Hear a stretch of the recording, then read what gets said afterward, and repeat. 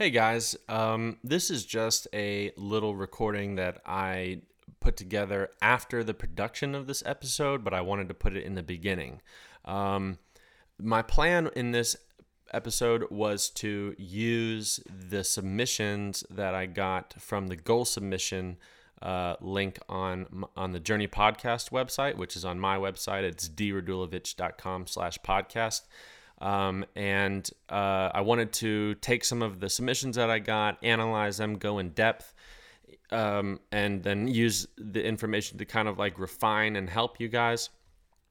And so you'll hear in this episode where there might be a transition point where I say, okay, let's get into your submissions and we're going to go into that. And then it gets into another topic where it sounds like there's something wrong with the episode.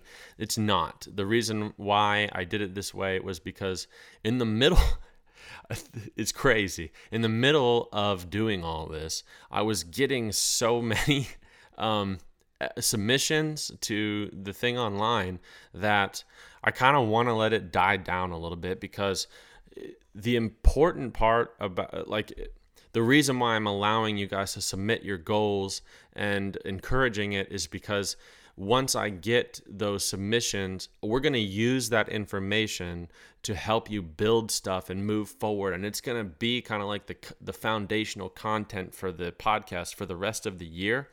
And I'm just a little hesitant to just, start using that right now, while there are so many of you that are wanting to participate in this podcast series live.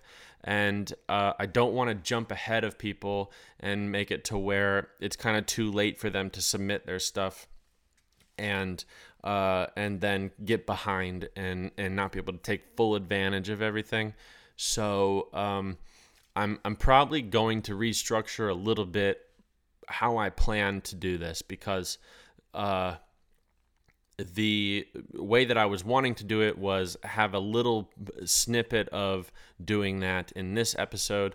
I may just release like a bonus episode of solely going through different submissions and talking about them. That way it doesn't get lost in the content that I'm trying to teach you, and also that way I can do it at a time when the submissions start to die down and we get the most amount of people involved in this as possible. Because it's a new podcast, a lot of you haven't heard of it yet, and every time I make a post about something, I hit another 20% of the audience that's already participating and has already heard about it. I hit 20% of those people for the first time to hear about it, and then they get excited and want to go submit. So I want to wait for that to die down a little bit, and then we'll start to incorporate that stuff. So number one, don't get confused that what happened is my podcast thing broken and it's not playing everything. No, that's how I released it. But then also, don't get discouraged if, you were expecting to hear some of your goals and submissions and stuff on here and have me go in depth, because I am going to do it. I'm just going to do it in a way that helps everybody the most. On top of that, I'm going to, I say this at the end, but I'm going to bring it in right now too. Because I want to give you guys enough time to digest the information in this episode, I'm going to push the YouTube live that's supposed to be Wednesday, January 11th, I'm going to push it to Thursday, January 12th. That way we have at least about 2 days for you guys to listen to this. I don't expect you guys to be able to listen to this whole podcast in 2 days, but we'll push that 1 day further. That way there's some time for you guys to do that. So it'll be Thursday, January 12th, from 7 o'clock to 10 o'clock p.m. Central Time. That way I can get people on multiple different time zones involved. If you're on the West Coast, you can join in later. If you're on the East Coast, you can adios early and stay as long as you want, or as little as you want. But I just want to make sure that I'm not doing it at a time that doesn't allow people to do it because they're either at work or going to sleep. Cool. So that's just my little post production intro. Now we'll get into the real intro. Well, guys, welcome to the second episode of the Journey Podcast. And thank you for being here. I have to say that the little surprise that I threw in the middle of the last episode about some homework that I assigned for those of you who are wanting to participate in this podcast got overwhelming participation. I had over 400 people submit their goals for the 2023 shooting year. And so what I'm going to be doing with that is using those submissions to comb through and kind of pick certain people's submissions that gave me permission to use to look for common themes of mistakes made or interpretations that of how to set goals that can be modified to help actually accomplish them and build a plan, and basically go through all of those submissions, put together a way to present some of them so that I can use your examples to cover the bases for everybody that submitted, so that every person that did it in a way that might not help them as much as possible will still understand what to do and modify and how to change it. So that way, going forward, we have the best possible outline and structure, and we'll call it end goal to meet for what the purpose of this whole podcast is going to be. My goal with those submissions, and I'm going to be doing a fairly large amount of that type of stuff as we move forward for the next year, but my goal for those submissions is to do exactly what I just explained. Go through, look at all of them, and pick certain ones that I think I can use to cover the basis of every entry that was submitted. As far as that goes, if you listen to the last episode, I kind of laid out the structure for how this month will be and how every month going forward is going to have a different topic and everything like that. I don't need to go over that again if you want to understand how this podcast will work, because it will be a lot different than any of the other shooting podcasts involved that you may know about in the shooting industry or in clay target shooting. This is going to be a podcast that is very interactive and uses all of your submissions and participation in YouTube live videos to basically kind of work as a podcast that coaches you personally through accomplishing your goals. So that was the purpose of the submission of the goals. We're going to pull that information and use it as we go throughout the rest of the year. With this episode, I'm going to real quickly go through a summary of all the topics that I want to cover, and kind of let you know some of the questions I'm wanting to answer for all of you. I hope to cover in my explanation of all these different topics, and then we'll hit the ground running after that. So I'm just going to get into it because I like to set things up in a way that allows you to understand what we're going to be talking about. So I'm going to go over what we're going to do, then I'm going to go into it, and then I'm going to summarize at the end of the episode. And there is, if you haven't noticed yet by listening to this, there is going to be timestamps in the description of this podcast, so that if you want to kind of comb through and listen to specific things, that you can do so pretty conveniently without having to try to find what I'm talking about with no help. So again, if you're trying to get into something really quick, always look at the descriptions on the bottom of the podcast so that you can have a nice little defined timestamps thing. So anyways, as far as the summary of this episode goes, I'm going to be covering a multitude of topics, and in the order that I'm going to do it, first one I'm going to get into is goal setting. Obviously, that's where we're going to pull in some of the submissions, talk about them, but some other questions that I want to answer for you are going to be, how do I set goals in a way that helps me accomplish them? What different types of goals should I set? And then what is a good time frame to set goals within? So on top of going through the structure of them and learning how to critique goals, we're going to be answering those questions. Next topic I'm going to be getting into is what I'm going to be calling important traits and skill sets. When we get to that topic, that summary title is going to make more sense to you, but the questions that I hope to answer are going to be, what do I need to know about myself or be able to do in order to accomplish my goals? Why do I need to understand what traits and skill sets are important to accomplishing my goals? And then how do I find all of these things out about myself? Again, that'll make more sense later on when we get into it. This is just a summary. Next topic I want to go to after that, and this is going to be something that will continuously exist very heavily throughout the remainder of the year, is going to be self-analysis or self-assessment. Basically, I'm going to kind of just touch on what those are and teach you about how to do it, the importance of it. But the questions, again, that I'm going to try to answer for you are, why is it important to be self-aware? What do I need to be self-aware about? How do I run a self-analysis? So how do I go about doing one? And then what do I use the information that I get from running a self-analysis? What do I use that information for? How do I incorporate the information I get into helping me accomplish my goals? After that, I'm going to touch on building a plan. So basically, how do I build a plan? Pretty obvious there. What do I need to include in a plan so that it leads me to accomplishing my goals? What a structured plan looks like for somebody who hates structure. And I know you can't see me, but I'm over here raising my hand. I am definitely not somebody who enjoys following a really tight schedule and making sure I check things off.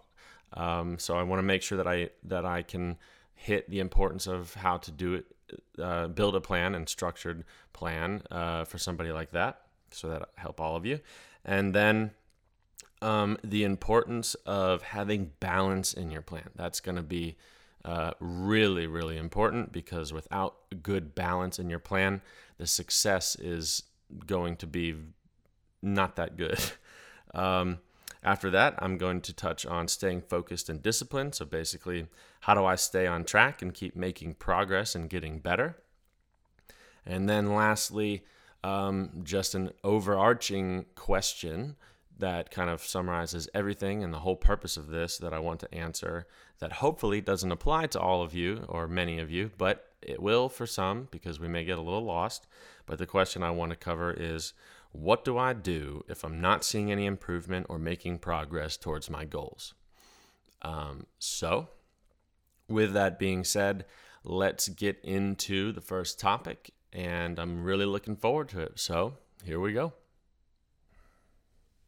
Okay, so goal setting, first topic. Let's just dive in. Why is it important? Why do I need to set goals to help me progress in my shooting? Very simple, but important answer. It really depends on the purpose for which you shoot this game and you play this game. Everybody has their own reason for being a clay target shooter.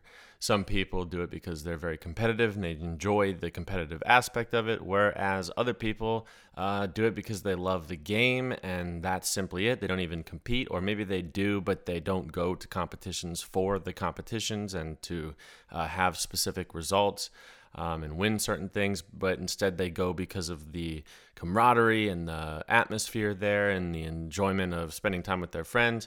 Other people do this because it's part of their corporate event structure at their work, or they just love the social aspect of it. There is no correct reason for why you play this game. But dependent on the filter that you use for participating in clay target shooting, sporting clays, FITAS, whatever game you're playing,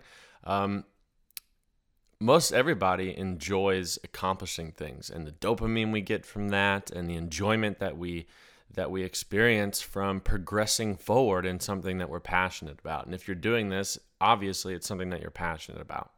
So the question is that, how do I set myself up for in a way so that I continuously experience that type of feedback from what I'm putting all this effort, time, money into?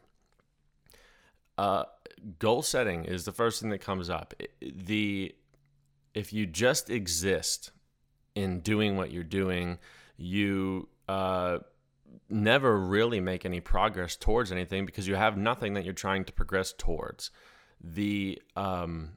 important thing about setting goals, not just a goal, but setting goals, is that it gives you a defined roadmap. And without that roadmap for how you're going to move forward in what you're doing, again, we just get stagnant.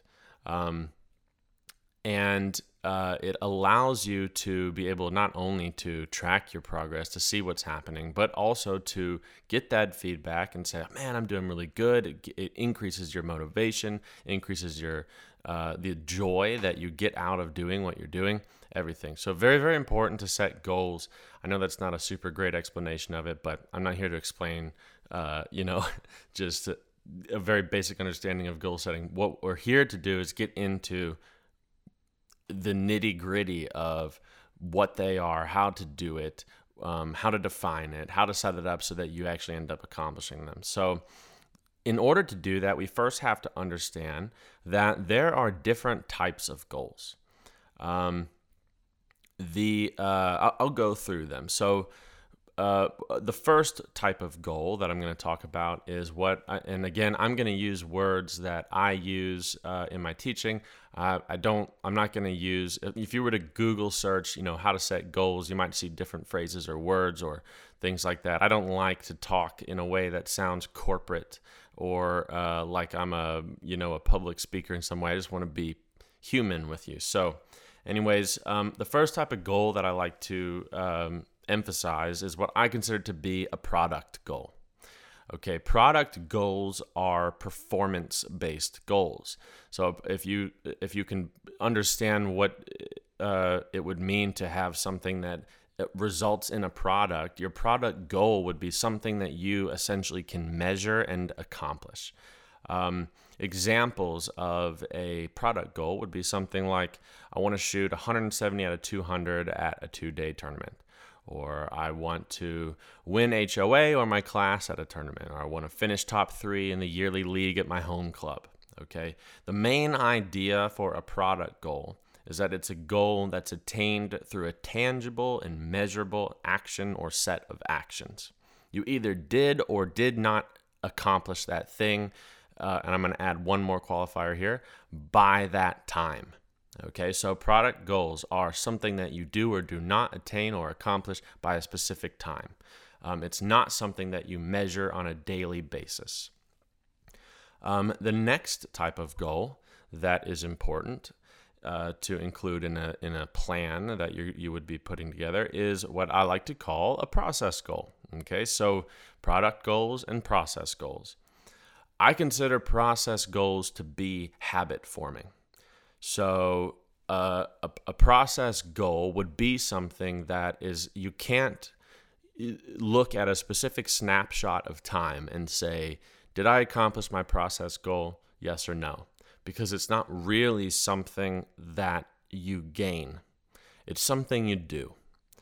An example of a process goal, a habit-forming process goal, would be let's say I want to run a self-analysis after every performance that I have. Or I want to set and stick to a consistent practice routine. Or I want to develop a consistent in-event routine for my tournaments. The main idea of a process goal is that, like I said, it's a goal that never ends, but instead is something that brings positive value to the execution and performance of what you're doing. If you think about how this works in terms of process goals and product goals, you might be able to put together that a process goal is something that helps you accomplish a product goal. We're going to get into that a little bit later, but just keep that in the back of your mind for now. Okay, so time periods of goals. I should add real quick that this episode and really this whole month of this podcast is not going to be something where I go so heavy into the details of everything that I'm trying to explain that we never come back. We don't need to come back to them again. What I'm going to be doing here is trying to highlight, summarize, and define all the things that we will be doing and all the topics we will be using and things to lay the foundation of the next 11 months. So this is going to be giving you an understanding, presenting you information so that you understand all the things that we will be using the rest of the year, but not getting so deep into them that we never have to touch on them again, because we're going to be pulling them back into every episode for the next 12 months. So anyways, let's go. Time periods of goals. So we're going, for the purpose of this podcast, because I'm structuring this whole thing as a year-long thing, a year-long course, so to speak, so that we're going to lay out your product goals that end at the end of this year to help you accomplish that. We are going to define for this podcast, we're going to define the time periods of goals into two different categories: long-term goals and short-term goals. The definition that we will use for a long-term goal is going to be any goal that is that the time stamp on it is longer than 1 year. Or we'll do any goal that that has a timestamp for 2024 or later. And then a short-term goal will be any goal that basically the process of it reaches the pinnacle or the end by the end of this shooting season. So a lot of what we'll be doing here is mainly just talking about our short-term goals. Because of the fact that process goals are habit-forming goals and non-ending goals that you can't just attain, really the only thing that the only type of goal that the definition of long-term versus short-term goals would apply to is your product goals. So your short-term product goals will be what we will be focusing on very heavily for this podcast. There's another type of goal that I think is very, very important in order to help you accomplish your long and short-term product goals. I like to call those stepping stone goals. A lot of other people call them milestones, milestone goals, whatever, checkpoints. I call them a stepping stone goal because to me, I look at them as being a type of goal that allows us to get us one step closer to being able to accomplish that, for this podcast, end of the year short-term product goal. Okay, a stepping stone goal is, real quick definition, just goals that help you achieve bigger goals. They will help you break down your path to attaining those long or short-term main foundational goals that we'll be using. It helps you build a roadmap for the direction of how you want to proceed forward to accomplish those product goals. It helps keep you on track. And then lastly, a stepping stone goal is going to very easily help you measure your progress towards your end goals. So I'm going to just create a little scenario here to kind of put this into a picture for you to understand as if it was something that you had to put together. Let's say we have somebody who has an end-of-the-year product goal to win HOA or their class at the 2023 state championship. Some useful process goals for that product goal would be to use a pre-shot routine before every pair that they shoot in competition. Have a focused and defined practice session twice per month, and follow their in-event routine for every tournament they shoot this year. Okay, nice product goal, win the class or HOA at the state, and those process goals to be are something that they're going to be doing every time that they shoot. Stepping stone goals for that product goal would be sitting in the top 3 scores going into Sunday at 3 different 2-day tournaments by the end of the year prior to the state championship. Close out on Sunday with the winning score at least once out of those tournaments that you're sitting in the top 3 going into Sunday. and then win HOA or class, whatever corresponds to what that person's goal is at the state championship. Win HOA or class in 2 different single-day monthly tournaments. Why are those good stepping stone goals? Because let's think about it like this. Let's say that this person has not won their class or HOA at the state championship before. They don't necessarily have the experience of being in position to do that.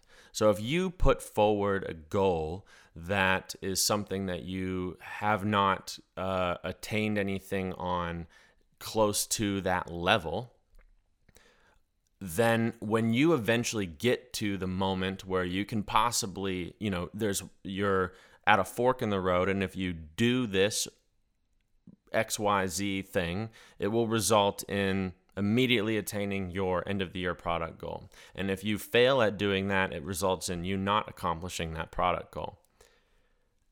It is incredibly helpful to have the necessary experience and tools to be able to be prepared to execute whatever it is that you have to execute in that moment, so that it helps you actually end up attaining that goal.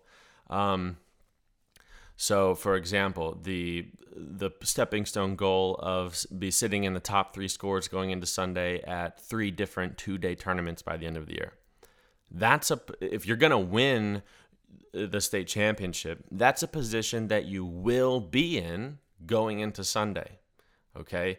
And if you've never been there before, and the first time that you are is in the moment that you have the ability to accomplish that goal, not only does the fact that you're about to accomplish the goal add a bunch of pressure onto you, but it's just a whole external scenario that you've never experienced before, and you don't know how to handle it.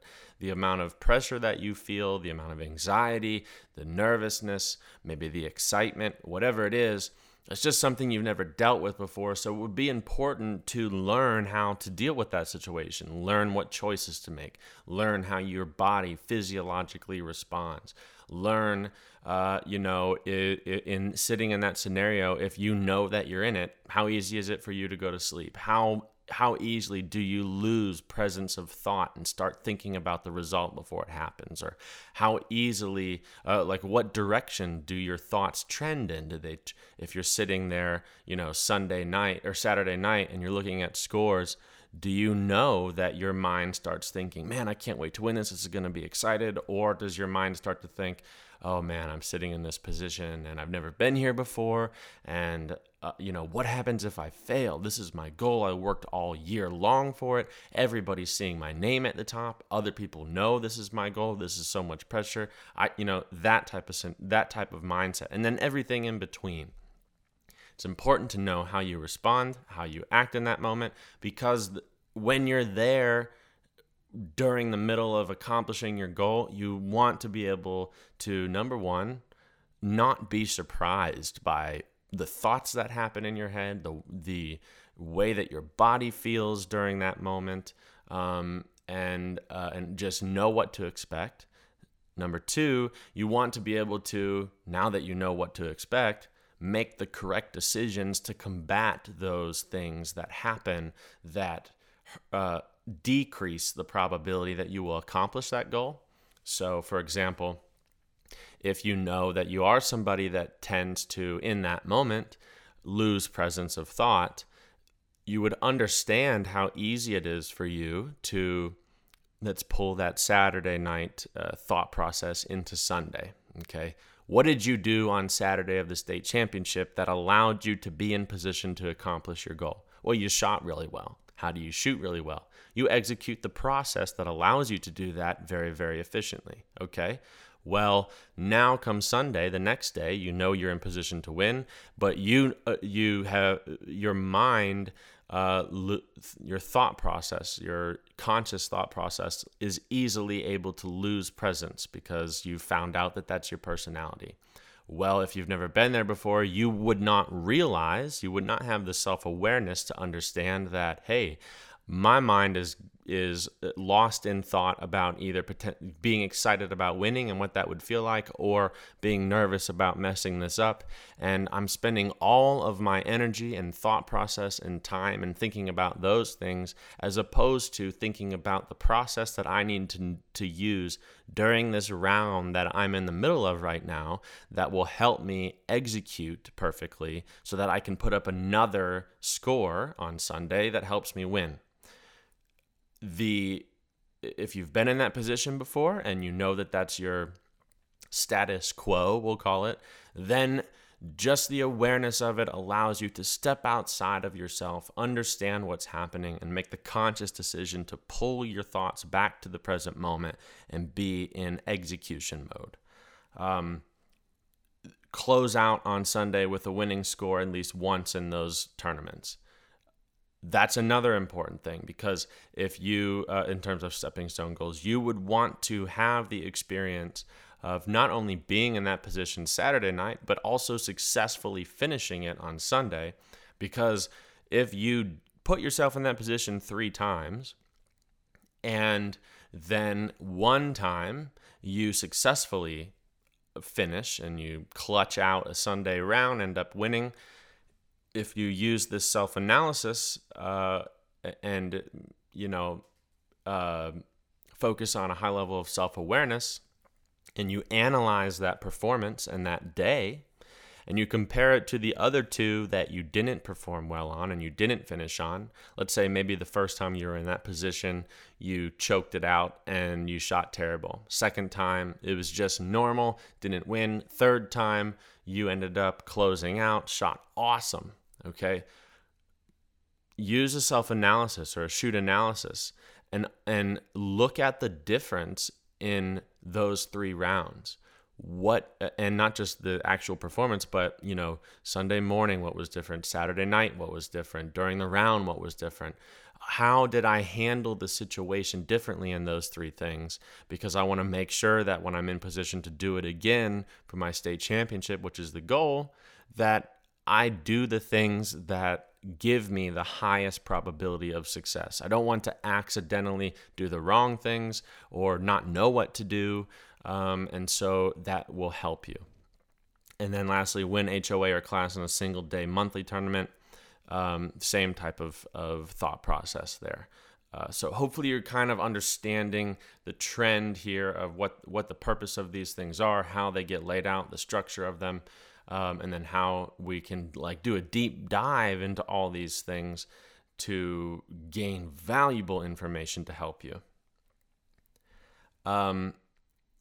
I want to just go into a couple other things. The importance of being able to, as far as your goal setting goes, the importance of being able to set goals or pick goals that are unique to you. I don't even have the words to emphasize how required that is. I teach people every day, and in order for me to help give them the information that they need, it's very important for me to understand what they want out of this game. And let's take, for example, currently I'm at Westside Sporting Grounds in Houston, Texas. I've been teaching here for the past week or so, and I had a lot of students, and uniquely, a lot of new students here. And I didn't get his permission to talk about this, but I'm going to talk about it anyway. I had a 14-year-old kid from Texas in a lesson a couple days ago, and he had an incredible amount of talent. And I asked him, after watching him shoot and trying to evaluate things and looking at some of the things that were happening in terms of his mechanics that he was struggling with, I looked at the path forward to understand, how do I really want to teach this person? Because mechanically he was doing something that right now is hurting him, but it will it will like, how do I explain this? Right now, mechanically, he's doing something that is not the best thing that he can possibly do. And we could correct that, and he would see an immediate improvement in his scores. But if he kept doing the thing that he was doing, it would eventually lead him to having a specific skill set that is so incredibly important and quite possibly the most valuable thing that you can do, which is having world level visual discipline. So a little bit more defined example of what's happening, the way that he was mounting the gun was causing his eyes to be really high off the barrel. And that's a bad thing right now, because in shots that he doesn't trust, he'll see the gun, have more peripheral awareness, more barrel awareness, and he'll put the gun consciously in a place that looks right, but isn't, because of the differentiation between how high his eye is and where his gun is. So right now, we can fix that.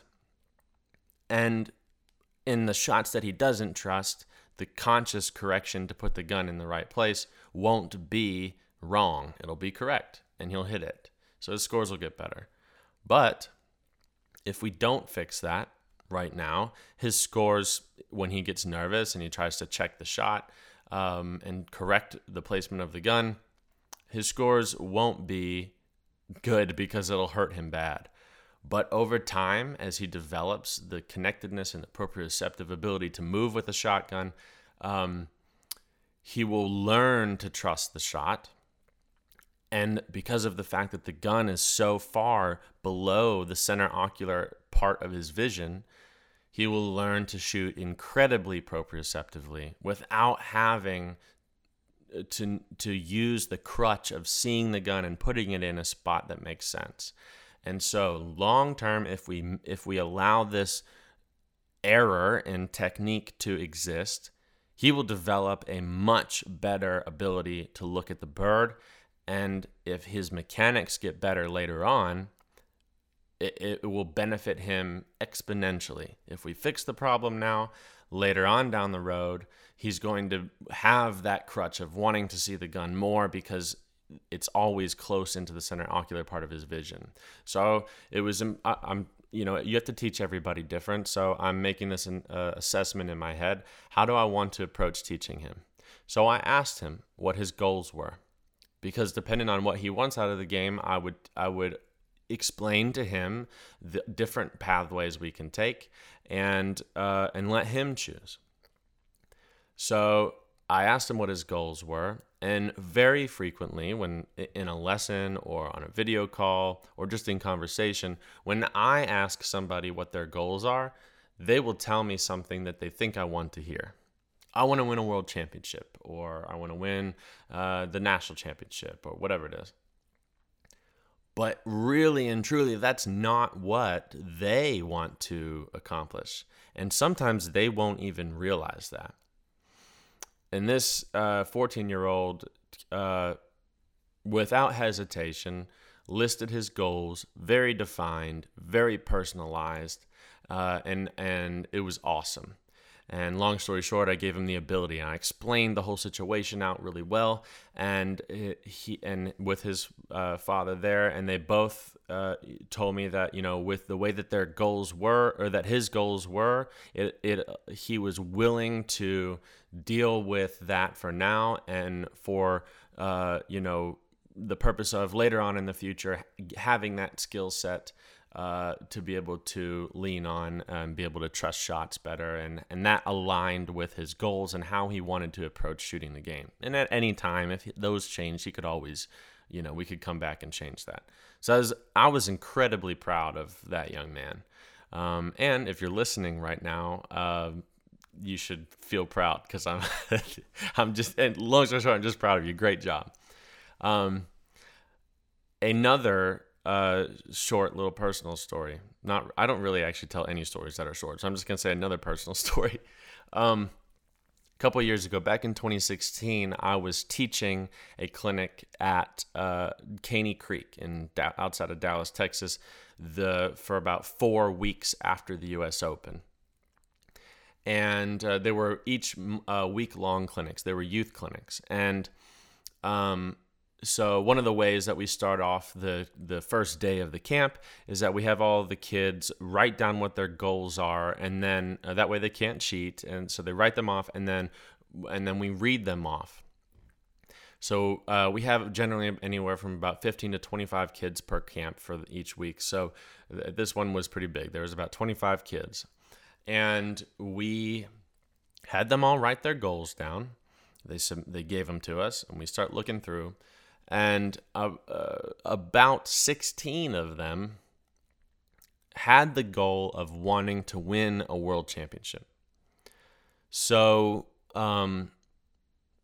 I asked them, I said, okay, guys, how many of you wrote down that you want to win a world championship? And all of them that did raise their hands.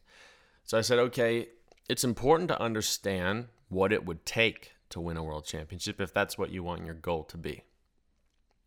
Because if you don't understand what's involved in accomplishing that goal, then you may, number one, you may never accomplish it, or in the path of trying to accomplish it, you may realize you just don't want it. It's not worth it to you.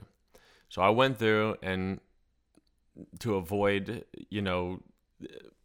sounding like I'm trying to be egotistical here, I because I'm not, I went through and I explained to them, I was like, I have won.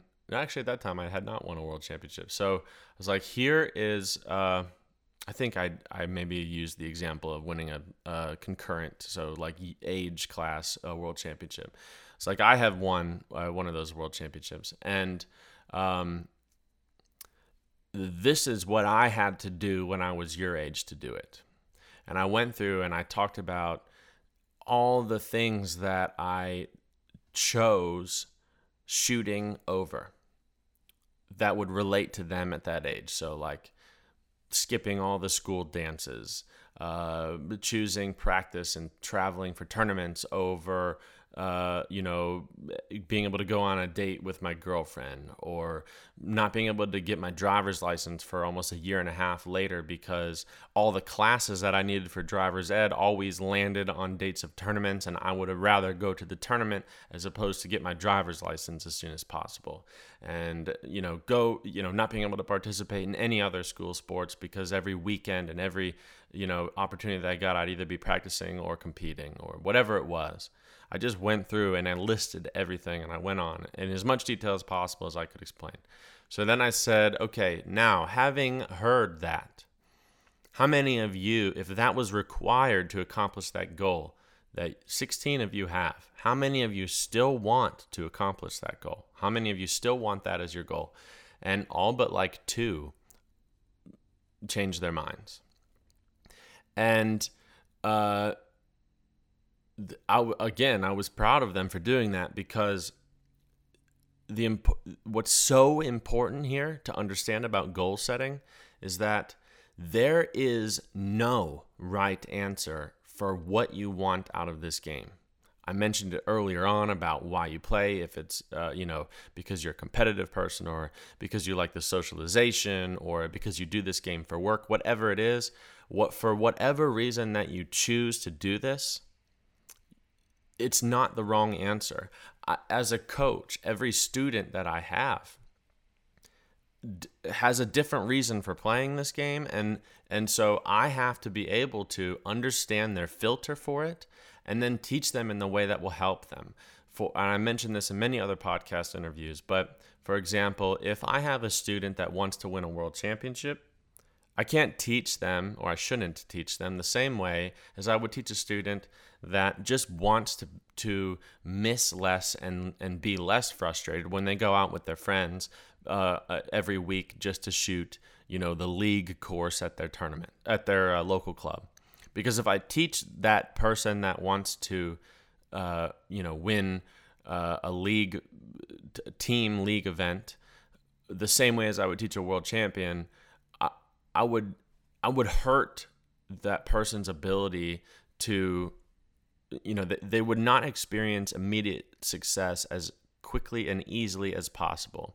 and they would not be happy. They wouldn't enjoy the game because the things that they're trying to do are different and harder, and literally designed to purposefully make it harder for you to shoot, so that way you build mechanical proprioceptive movement at a higher level than required, so that way in 2 to 3 years from now, when you're doing it, you're more efficient than somebody who didn't take learning that physical movement at the same approach.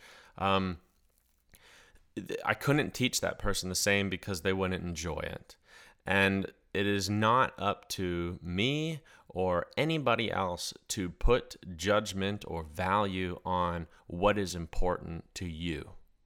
The only person that can determine what is important to you is you. And all goals and reasons for doing this game are equally valid and equally important across all metrics that you could measure to me, and should be looked at that way to anybody else. And I want to make sure that in this podcast moving forward, when we start talking about those types of things in a community or group setting and are engaging with each other, that we don't, out of a basis of ego or embarrassment, change what we write down or submit as our goals or how we interact with each other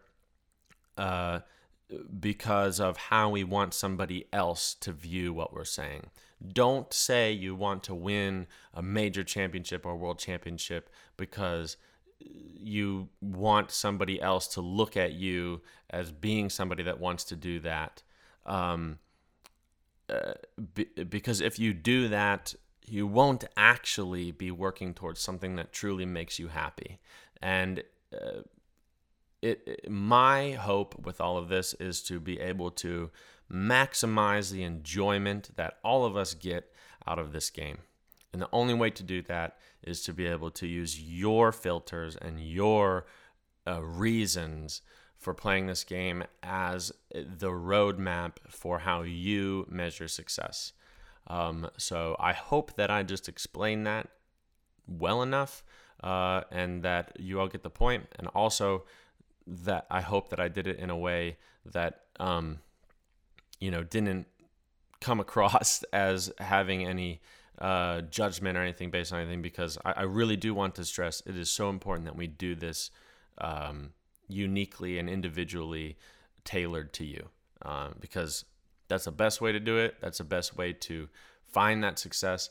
And at the end of the day, it's going to be a lot of work to accomplish certain goals. And if you're working towards something that you don't really care about, that you're not really passionate about, you won't have the motivation to keep doing the things that are required to accomplish that. And you'll get lost along that journey because you won't find the willingness to put that input of work that's required into the whole process. And that pulls me right back into that story about those kids in Texas, where, it was important for me to get them to understand that filter, because if they're at that week-long camp because of their decision to be there, then obviously to them, shooting is important. And they get enjoyment out of that game in whatever way they want to filter what that word means to them. And so if they were to all try to win a world championship, then they're going to hit roadblocks of, well, I don't want to go practice. I'd rather go, hang out with my friends, or whatever choice comes up in their life on their path to doing that. And then the level of discouragement that they'll get will be higher than it needs to be. And the worst thing that can happen is that you set the wrong goals, you don't accomplish them, you feel it'll force you to, or cause you to feel a lack of confidence in your abilities because you can't attain what you wrote down on paper, and then it'll discourage you from playing the game. And we don't want anybody to feel like We don't want anybody to feel that. Okay, so we're gonna leave that at that, and try to get into some personal examples from your submissions. So now that we've gone through all of that and we've kind of addressed some of the potential problems that can happen and kind of help restructure and organize some of your goals, let's get into the next category, which is important traits and skill sets.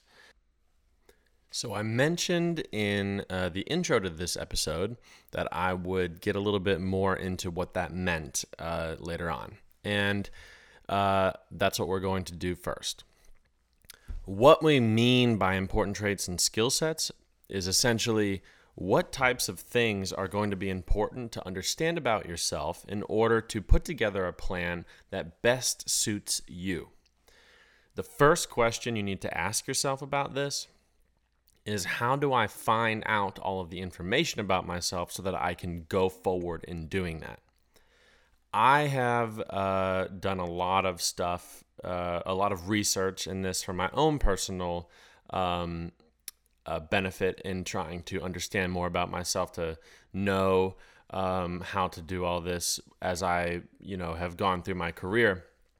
And there's a couple things that I recommend doing. Really, there's kind of one thing I recommend doing, and that is essentially to go through the process of doing different personality tests to objectively measure, kind of in a holistic sense, who you are and how you work. I have personally found that the most beneficial test that you can take is called the Big Five personality test. The way that kind of breaks down and structures and puts together in a presentable form who you are as a person is really easily understandable and makes it easy to put into something that you can apply towards doing all the things that we're going to be doing in the future in this podcast.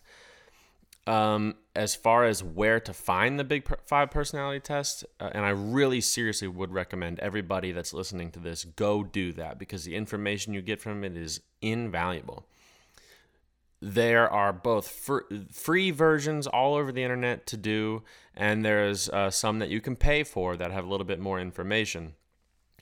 The best free version of a Big Five personality test that you can take is on the Truity website. So it's Truity. If you just Google search Big Five personality test, you'll see a link on that website, and that's the one you can take. After you take that, you can also decide if you want to pay for it, and they will give you more information. But it's not as good as what I found to be the best version of the Big Five personality test, which is actually just called, it's a website called Understand Myself. And it's a side shoot business owned by a psychologist named Jordan Peterson. He's got a podcast and a bunch of other stuff, and I know that actually a lot of people in the shooting industry, based off of their just information that he talks about a lot, he seems to be a fairly popular public figure, so you may know of him already. But his version of the Big Five personality test is the one that I found to be the best.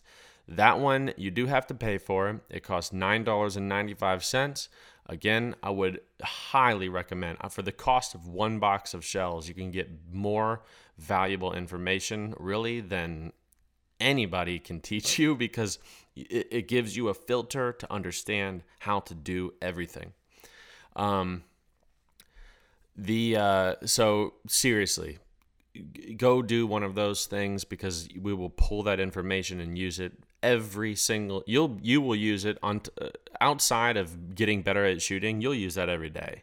But I want to just real quickly go over some of the things that you'll find out about yourself when you do this. So and I'm only going to filter that through some of the important things that are important that can be used to build a plan to accomplish your goals in shooting.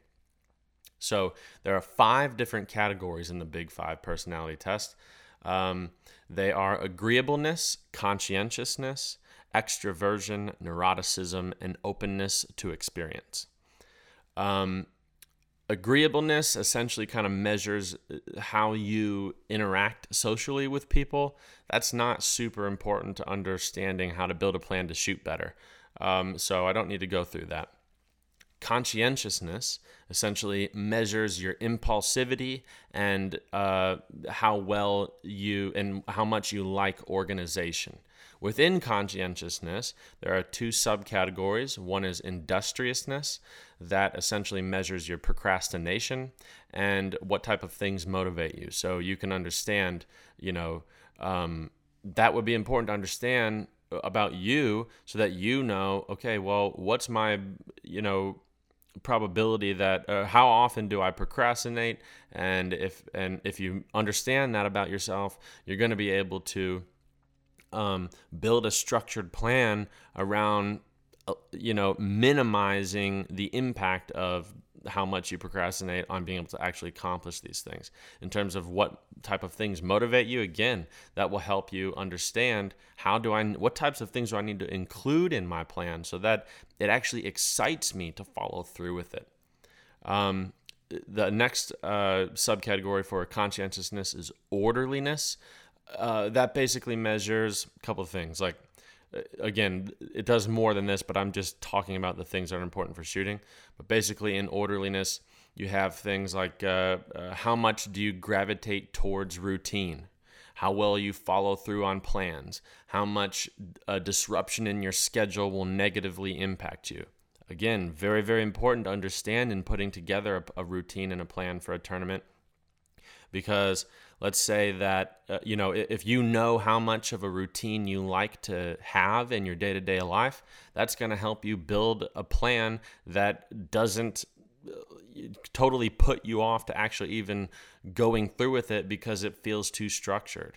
How well you actually follow through on plans, if you know that about yourself, and you can actually get measurable data on that. I know a lot of these things are things that if you're a self-aware person, you already know, but it does help to go through and understand this and get an objective opinion on you. But if you find out that, you're not somebody who has a propensity to follow through on plans really well, again, you would be able to build your shooting plan to be structured in a way so that it's easier for you to follow through on. How would you do that? Figure out what types of things motivate you and excite you and get you to do extra work and input effort, and then incorporate that into your plan. In terms of how much disrupting your schedule negatively influences you, that'd be important to understand, because if you know that a big disruption in your schedule or plan really negatively influences your emotions and your presence, then it will allow you to put more effort into making sure that your plan and structure and schedule during the times that you actually need to perform really well on a tournament, you'll be able to avoid any possibility of that type of disruption by either being very heavily detailed in your plan and structure and schedule, or by trying to predict things that can happen and be prepared for them. The next category, extroversion. That's one that a lot of people already know about. Basically, that's measuring your sociability and how much interacting with people influences your energy levels.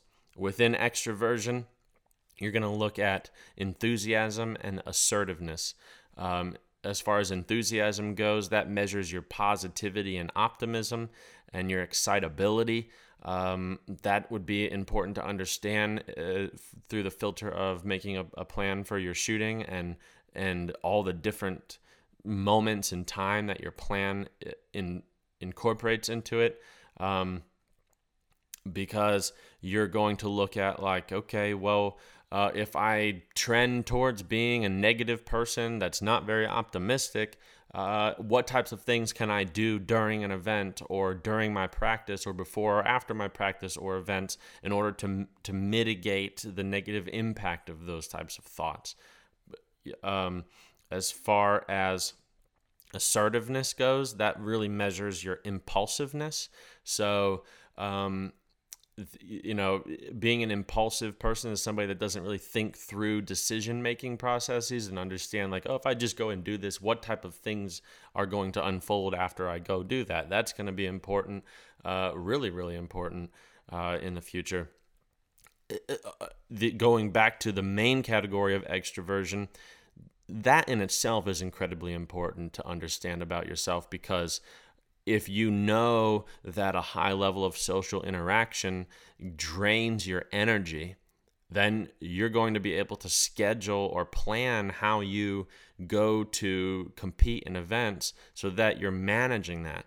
For me personally, that's a big one. I'm an extroverted introvert. So I really, really love social interaction. I love to talk to people, but the problem with that is that hugely drains my energy. And when my energy is drained, then it is very hard for me to focus and compete and have the energy and motivation to put forth the work that I need to put together a good performance at a match.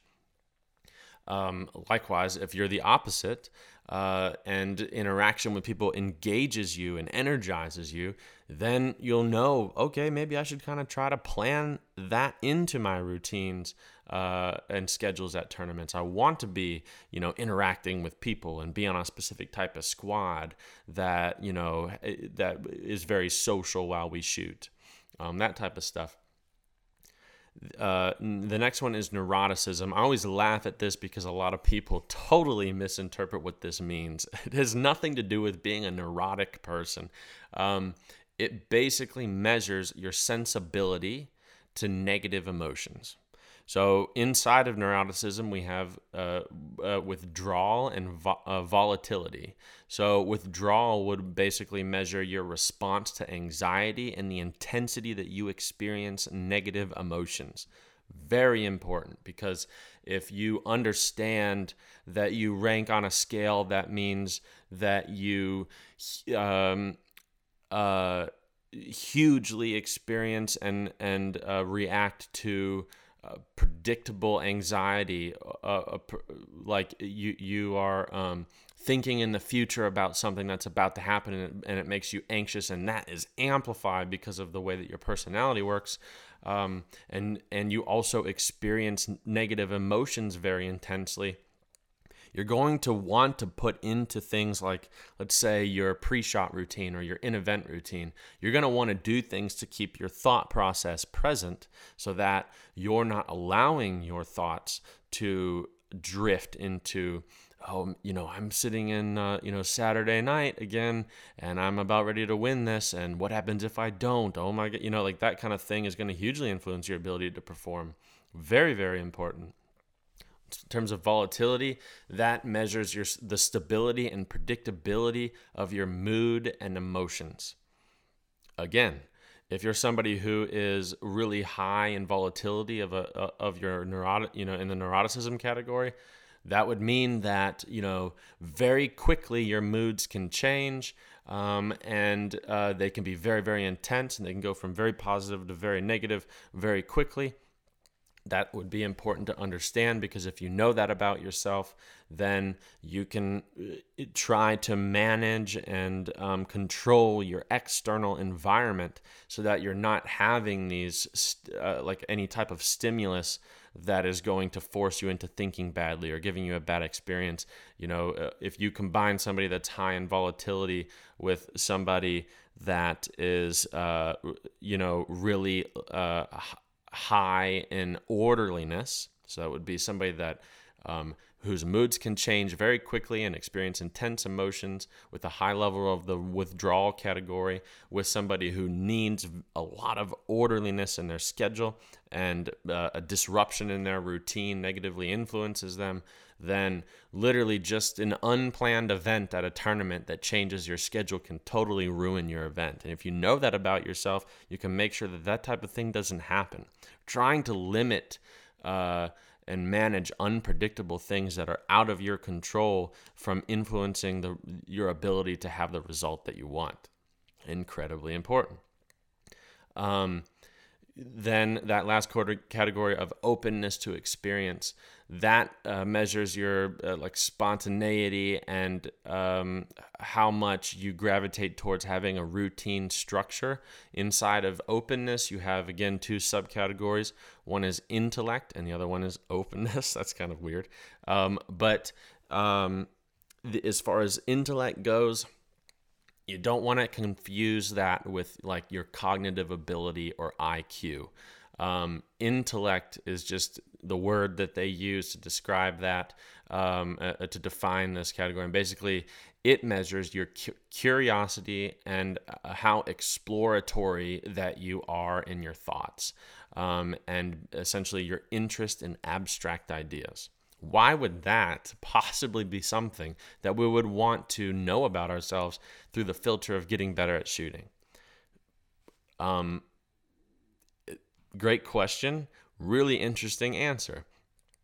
If you're somebody that ranks very high in the intellect category of openness, and you really are a very curious person and you love to explore new ideas, that would hugely influence how you should plan your practicing.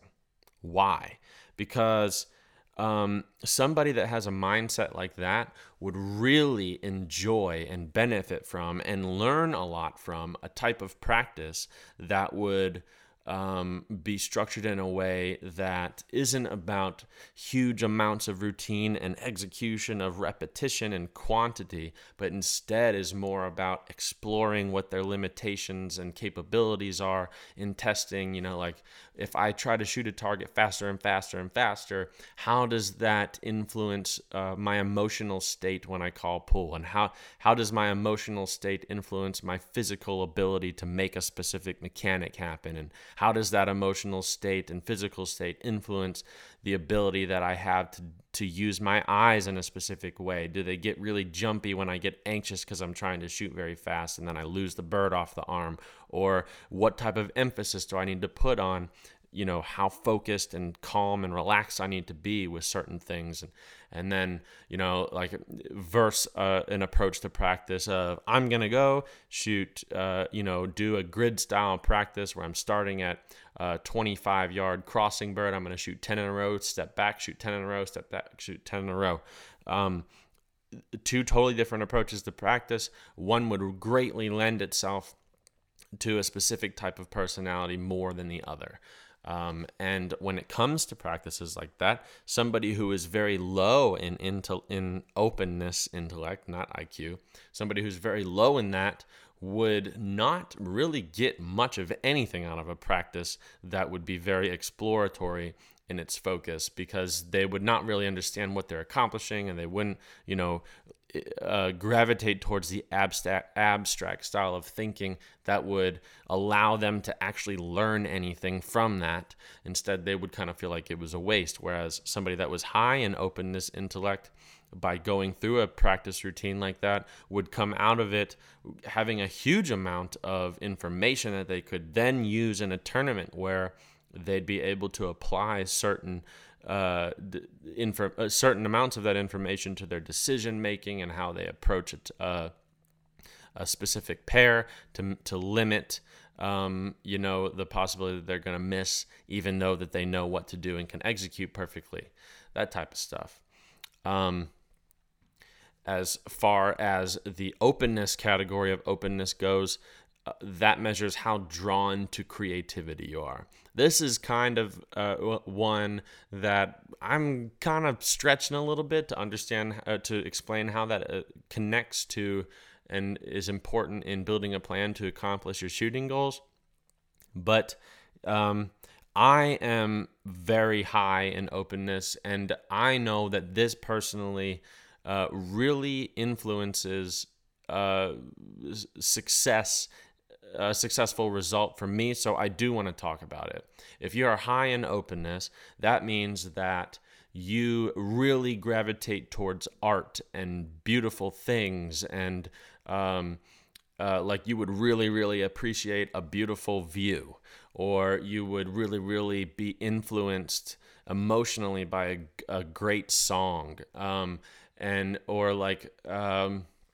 you actually, people high in openness have a very specific eye for like architectural things and subtle changes in the way that things look. So why would that be important? Well, as dumb as this sounds, it is actually very, very influential on a round.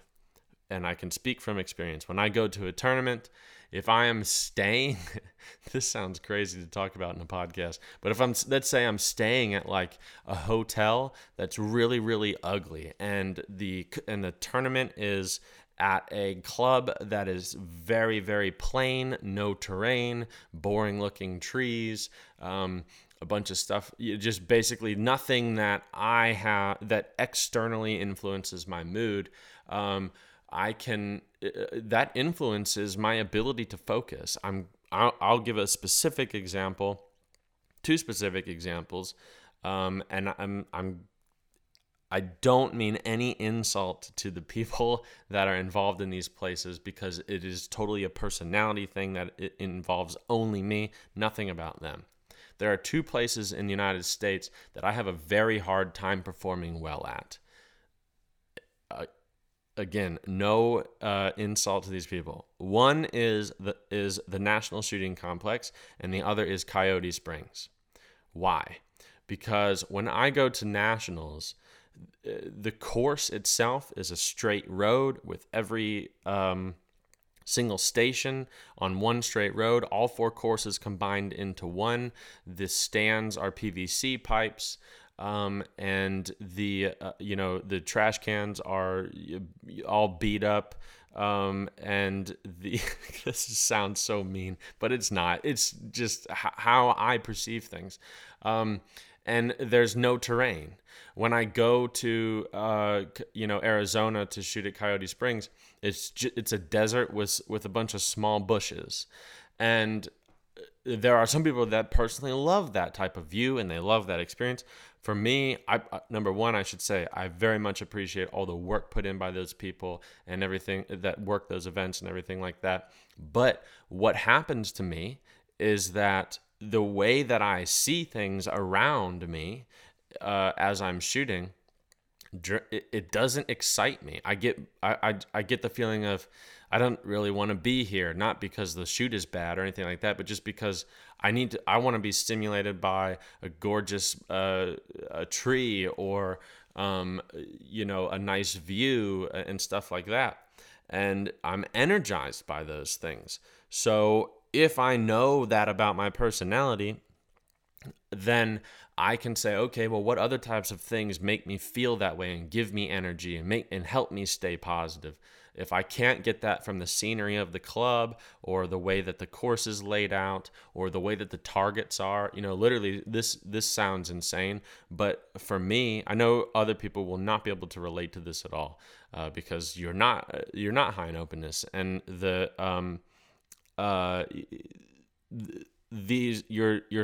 your grades on these traits, there is no better or worse, it just is. So this is not saying that I'm better than you because I'm high in openness. It's not the case. There's actually really, obviously, as you can hear, a lot of disadvantages to being high in openness. I rank in the 99th percentile of openness, so like basically maxed out. If I'm shooting a course where the targets, some of you won't even relate to this sentence, where the targets are ugly. That sounds so dumb. But if I'm shooting a course where the targets are ugly, it's hard for me to focus. Like but if I go to and I'm shooting a course where the lines of the targets are beautifully matched to the background, where they mimic the terrain, or they sculpt the line of the canopy of the trees, or they're that kind of stuff. I walk up to a station, I look at the pair, I'm like, God, wow, that's my reaction, and it makes me want to work hard because of just literally the focus that I get from it. So if I'm not going to get that from what I have to work with, then I need to manually input that into what I'm experiencing. And I can do that with music or whatever it is. So going through and learning this about yourself and understanding all of this basically defines a lot of undefined and unknown variables that influence your performance that go unnoticed because they're not things that we talk about when we're talking about trying to go and shoot well. When you hear a professional athlete talking about what you need to do to shoot good at a tournament. You need to have a practice. You need to focus on this. You need a pre-shot routine. Yeah, that's great. Well, the problem is I can go and do all those measurable things exactly the same with 100% effort and focus in them. But why do I feel different at every tournament that I go to? And why does it feel like I have a different level of focus that's accessible to me every time that I go to shoot when I feel like I'm doing all the same things? I have the same sleep schedule, the same nutritional plan, the same workout routine, all these things. Like, man, everything I'm doing is the same. Why am I experiencing these things different? Why? Because of this stuff. This is the normally unmeasured metrics that influence your shooting. And if you really want to make sure that you accomplish your goals, these are the things that, strangely enough, we need to look at. I'll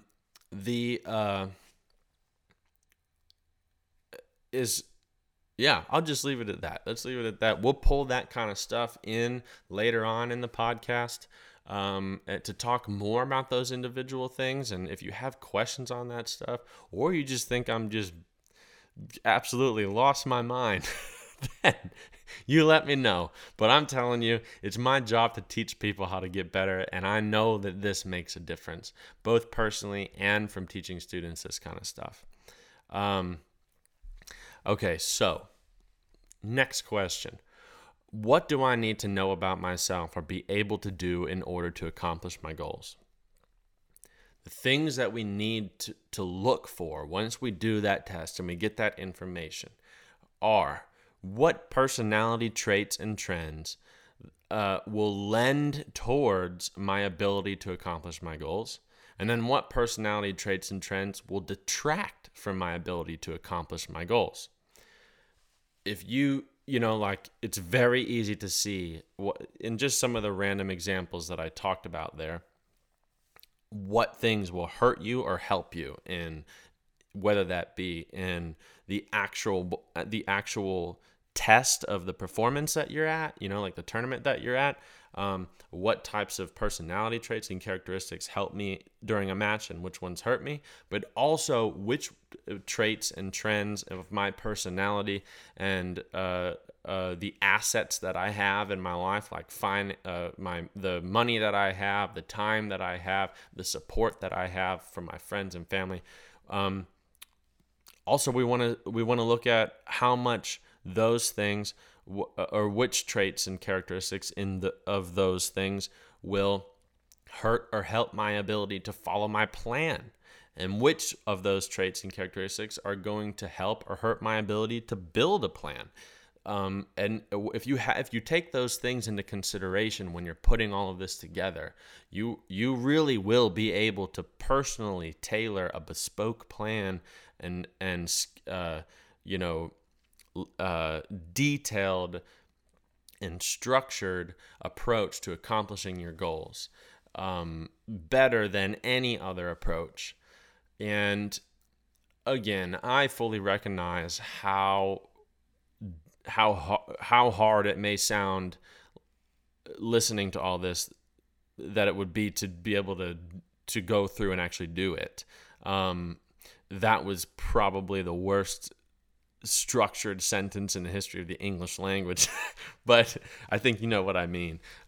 So if you're listening to this, I'm giving you 100%. I'm talking about at the most detailed level, what do we have to do? Because there will be some of you listening to this who you're a realistic goal for you may be that you want to win a world championship overall this year. If that's the case, I really hope that you don't listen to my podcast because I want to win one. No, I'm just kidding. If that's the case, this is the level of detail you're going to have to get into to be able to accomplish that. If that's nowhere near the level of intensity that your goals are, then will you have to do all of this stuff? No. Will it help? Yeah, absolutely. And you can pick and choose the types of things that you're wanting to do and the types of things that you're wanting to incorporate. But, and depending on your personality, if and when you do this type of thing, and you find out how much of a structured routine do you like, you may base how much information that I'm giving you that you're going to use off of how structured of a plan do you want to build. Whatever it is that you use, by all means, I'm all for it. So apart from that, you're also going to need to know, like I said, your financial ability and the availability of time and the commitment to other things in your life that you already have. Once you have that, it gives you the full spectrum of a picture of how are you going to be able to put this together and then actually follow it, because that's the goal. We don't just want to put something on paper that looks awesome and you can be proud of, but you want to be able to actually execute all the steps of this. Then lastly, why do I need to understand what traits and skill sets are important to accomplish my goals? If I didn't already answer that for you in my explanation of all those things, then the short answer for that is that you need to be able to understand what traits and skill sets are important to accomplish your goals, because if you don't, you're going to get lost in trying to do it. If you don't know what's important to do everything that you want to do, then you just won't be able to navigate the complexity of the path ahead of you to be able to get there. And maybe accidentally you'll get there, in spite of doing it the wrong way, and that's happened to me too. But if you want to for sure give the best shot you can, you need the best shot you can to accomplishing these things. You do need to understand this stuff about yourself so you can, number one, build a plan that works for you, that doesn't feel like work, that incorporates the types of things that motivate you into the plan so that you actually want to do it instead of feeling like, man, I gotta go do this again because it's part of my plan and I want to accomplish that thing a lot, but I don't want to do any of this stuff. That's why. Very, very important. Okay, so I think what I'm going to do to just give you an example of how this works, I'm going to take one of my product goals and I'm going to break it apart in a way that that takes all of this into account and puts it in a format that you can understand how to apply all this stuff. But I'm not going to do that until you do it first.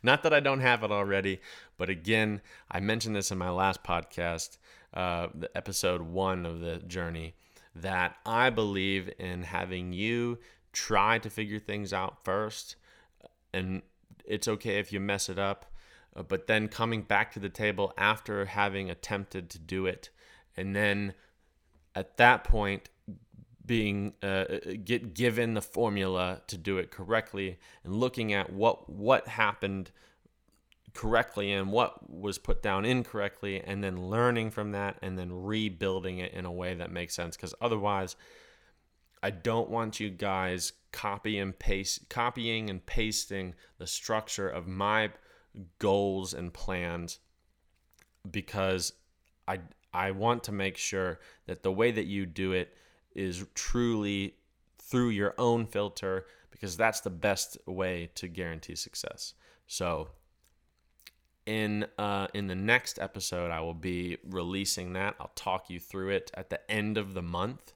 I should say at the next recorded episode, I'll do it at the end of the month. But until then, we're going to, as a team, work together to build it all up for you guys personally, and do that throughout the YouTube lives and stuff like that. So cool. Sounds good. Let's get into, I guess, the next category. Self-analysis and self-assessment. This is not going to take very long to get through because I kind of talked a lot about it in the one we just covered. So we're going to run through it kind of quick. But again, keep in mind, we're going to be pulling this as a main focus of everything that we do going forward for the rest of the year. So first question under this category is, why is it important to be self-aware? Very simple answer. It's important to be self-aware. So in this first answer, that not simple answer. I lied to you. So it's important to be self-aware through the filter of making a plan, because if you understand what things get in the way of you accomplishing that and what things turn you off to going through with your plan, then you will be able to build a plan that is easy for you to progress through, which lends towards the highest probability of you accomplishing your goals. I have said that statement so much in this podcast. I know you're going to hate hearing it, but it's true. Why is it important to be self-aware through the filter of your shooting? Because being self-aware of your strengths and weaknesses in your mechanical abilities and techniques, in your physical limitations and strengths, and in your visual limitations and strengths, and in your emotional limitations and strengths, will help you come in real time have the best strategy in terms of your plan making for how to approach every presentation at every station or FTAS, PEG, or whatever that you come across. If you don't know what you're good and bad at in terms of your ability to shoot, then you may make a plan that incorporates something that is the worst thing that you can do, and your ability to actually execute it the way you planned is going to be very, very low. So you might have a great plan, but terrible execution every time that you call pull. And it may be a better plan than a plan that you can put together using things that you're good at doing, but the thing that you can do that you're good at is going to net you a better result than the thing that you can't do. So that's why it's important to be self-aware through those two filters. What do you need to be self-aware about? Take the whole last category that I just talked about, all of that. You need to, or you at least should be self-aware of as much about you and your personality as possible. But you also need to be self-aware about what I just said in terms of your strengths and weaknesses of your mechanical and technical abilities in shooting. You need to be self-aware of your emotional state in the current moment. You need to be self-aware of how good your eyes are working and how it, not just in terms of clarity and definition, but in terms of the muscular movement of your eyes. I'm just going to give you a little quick scenario, okay? Let's say that you are one station away from winning something that is your goal at the end of the year, okay? And the pair is a full spring, quartering out, edgy bird that where the target sits right next to you and has a little curl, let's say it's a right to left bird. It starts on the right next to you, full spring and edgy, and it's quartering out. And right when it gets to about the center of the field in front of you, like in terms of horizontally, not in distance, but just left to right, that it's leaned a little bit to the right, so it comes out real fast and then curls back to the right. And the second bird is a report pair, and the second bird is a no spring flopper sitting at 45 yards that doesn't go really anywhere.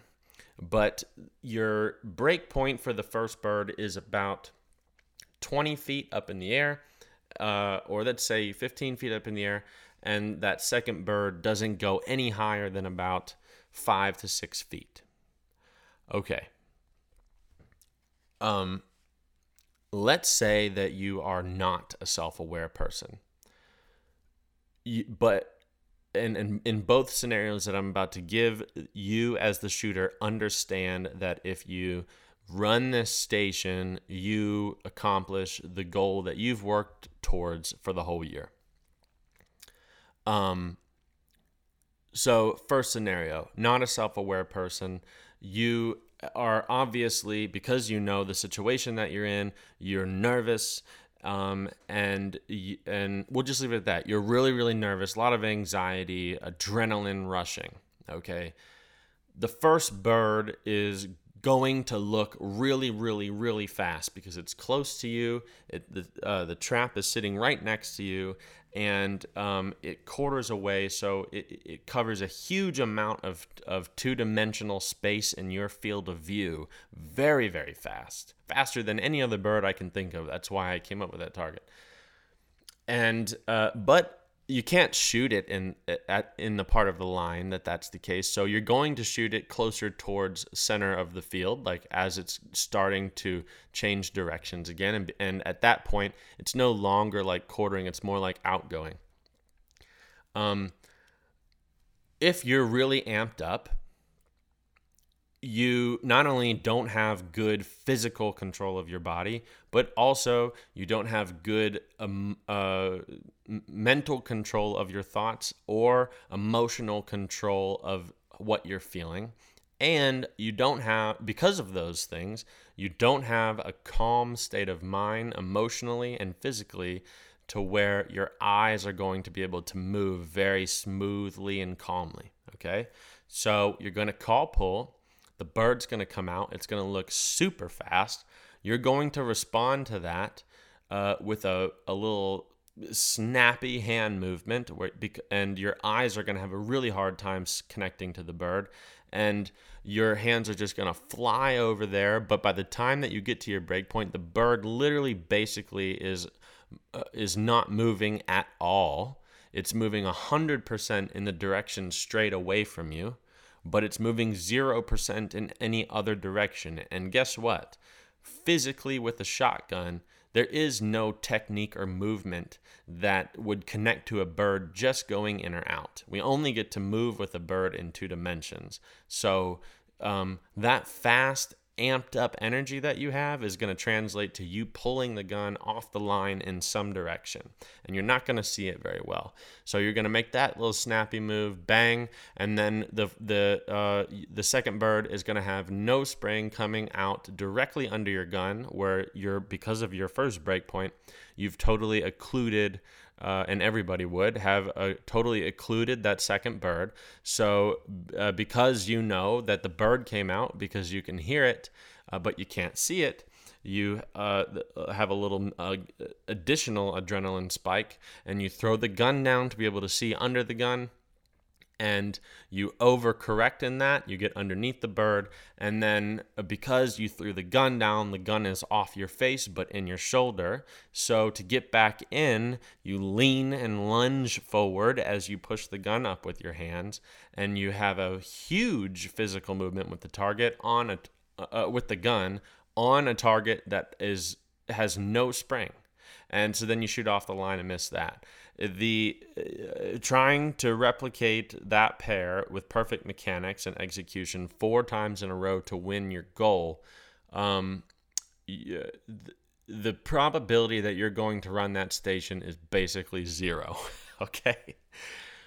But let's say you are a self-aware person, and in your planning, you recognize that you are incredibly amped up because of what you know about your situation and the score and being able to accomplish your goal. And you know that you're experiencing a lot of adrenaline, and you know that you don't have control of your hands, and you know that your eyes are very reactive instead of controllable right now. And so when you see something fast, you recognize that your eyes jump instead of smoothly connect, and you recognize that you don't have good physical control of your body because of all the adrenaline. You feel a little shaky. And you recognize the fact that all of these things combined lend towards this bird or this pair being very, very difficult. So what could you do in your pre-shot routine before every time that you call pull? You could put a huge emphasis on physically decompressing anxiety and tension. You could put as you set up your hold point, you could make a decision strategy-wise of maybe purposefully holding a little further out so you don't have so much movement in your hands that would cause you to feel like you're going to get beat because the bird's closing in on you so fast.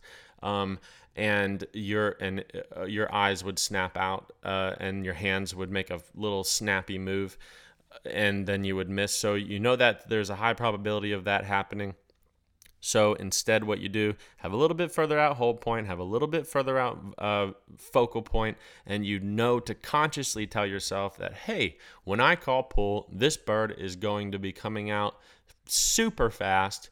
Don't react to that. I know you want to, but don't. Because if you do, it'll be bad. So just let it come, because the way that the angles work on this bird, by the time it gets to my break point, it will have no movement, so I can be nice and calm.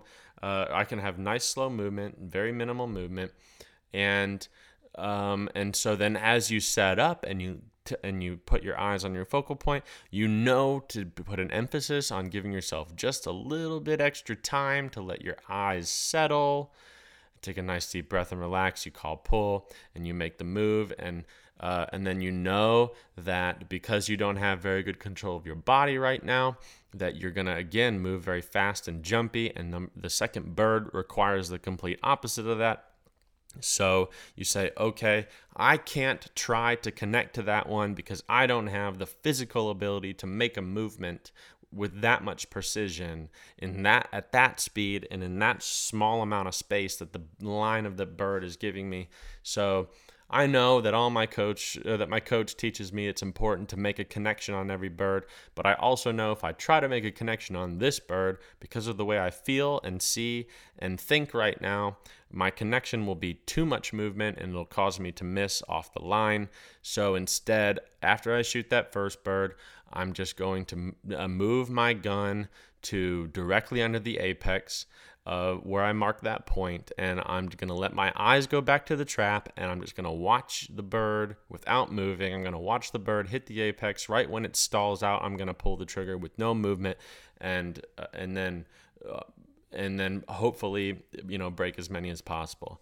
That is the difference between being self-aware while you're shooting and being not self-aware when you're shooting.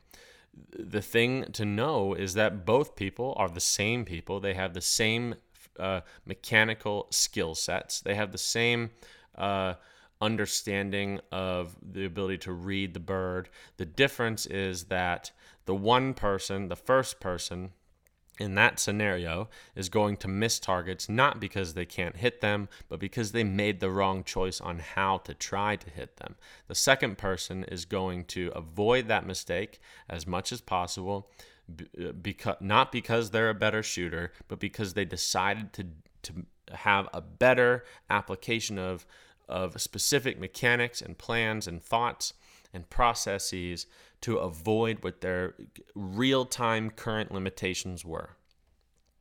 Self-awareness is huge, and those are the types of things that you need to be self-aware about. The next question in this would be, how do I run a self-analysis? So this category is self-analysis and self-assessment, two different things. And I would say a self-assessment lends itself more towards the self-awareness aspect. A self-analysis is an analysis of yourself to understand the current strengths and weaknesses of all the different categories. So how do you run a self-analysis? You can that personality test could be considered a self-analysis, and I would consider it that in terms of your personality. And that's kind of like a self-analysis for a much longer amount of time. When you run a personality test, if you run one every year, if you do that Big Five personality test every year, you'll get slightly different results because people's personalities are influenced over time and experience. But generally, it doesn't change that much. but a self-analysis of your shooting changes every day. So the way to run a self-analysis of your shooting to understand the strengths and weaknesses of your shooting is the one that I offer you is on my website. I call it the Shoot Analysis Sheet, and you can go to my website. It's completely free. It takes you about 5 to 10 minutes, depending on how much you've done it and you understand the questions more and you don't have to think so heavily through them. But it takes you 5 to 10 minutes, max of 15 minutes, completely free. And you answer a bunch of questions, input your scorecard information, and then subjectively grade the difficulty of the stations. And then in about 3 to 5 minutes, you get an email with a PDF. I want to say it's like, 13 pages of a PDF. But the last few pages are basically just meant to show your comments. So there may be like 5 or so pages of information that tells you, puts all of those answers through a bunch of different formulas and equations and tells you, here's your lowest hanging fruit. This is how much you can do. This is what you could do to, improve that. This is how much it negatively influenced your score, all that kind of stuff. If you want to know more about that, you can go to the Journey Podcast YouTube channel and you can watch the video that I have specifically on that shoot analysis sheet. But I don't want to waste time in the podcast to talk about it now, because I recognize like a lot of people are not like me and they like shorter podcasts, and I'm always going to have longer podcasts, which is why I have, as mentioned earlier, the timestamps of all the important categories in here for you to skip around in and listen to, throughout the week. But no need to add that. So the important things to know about the self-analysis and the shoot analysis sheet is that it's free. It doesn't cost you anything. You don't have to wait for me to input the results and email you back. It's all automated, and I would recommend doing it for every tournament round that you shoot. I mean, literally, if you have a day in a tournament that you're at where in the morning you have a 5-stand event, around the afternoon, around noon, you shoot a FITASC event, and in the afternoon, you are on the last rotation of the main Sporting Clays event. Before you shoot FITASC, fill it out for your 5-stand. Before you shoot the main event, fill it out for your FITASC, and use what it gives you to help you be self-aware about those things in the next round. And I go more into detail on that on my website in that video, so look for that. The last question here is, what do I use the information that I gain from this for? Hopefully, in everything I just said, that I've answered that question. If I have not answered that question, there's a 50-50 shot that I rambled way too much, that I lost you, which is my fault, or that you didn't pay attention, which is still my fault because I'm not interesting enough to hold your attention. So don't worry about that. And participate in the YouTube lives, and you'll start to learn more about this. Cool. So there's the self-analysis and self-assessment category. Let's get into building a plan. The first question under building a plan is, how do I build a plan? I need to preface this whole category with the same way that I prefaced the last category of self-analysis and self-assessment, by saying that the real answers to all of these questions are the podcasts for the remainder of the year. So I'm not going to get into huge amounts of detail now, both to save time, but also because we will go so much in depth with this that basically this podcast is just a summary so that you can try to start doing this on your own. And I would encourage you to do this on your own before we get into it. That way we can take what you have and modify it and make it better. So how do I build a plan? In order to build a plan to accomplish your goals, you have to take everything that we just talked about in this episode and put it together in one streamlined thing. So the first thing that you do is you take your goals and you dissect your product. You just list the product goals, the things that you want to accomplish by the end of the year, and then you put your process goals under each one of those. You say, okay, here's my product goal for the end of the year. Process goals for that would be, what types of things can I do continuously to help me accomplish that end result product goal? There's your process goals. After that, you input your stepping stone goals. So you would want to say, okay, what other types of things can I accomplish or do that would help me gain experience that would lend me knowledge that would help me accomplish my product goal. There's your stepping stone goals. After that, you want to run, or I always say that run, but you want to do a personality test. I know there's going to be a lot of you that are listening to that. I'm like, I'm not going to do that. I can skip that step. Don't skip that step. It's more important than even putting together process and stepping stone goals. Because without doing a personality test, you don't know how to structure anything else in your plan in a way that works for you. You'll be able to put together a plan, but there'll be parts of your plan that's like, polarizing to your personality, and it will prevent you from doing it, or at least doing it well. So do a personality test and learn about yourself. Learn what things you gravitate towards, what things give you energy, what things detract from the energy you have, what things help you stay focused, what things take away your focus, what things influence your mood, what thing negatively and positively, and then how easily does that mood change? How easily does your focus get lost?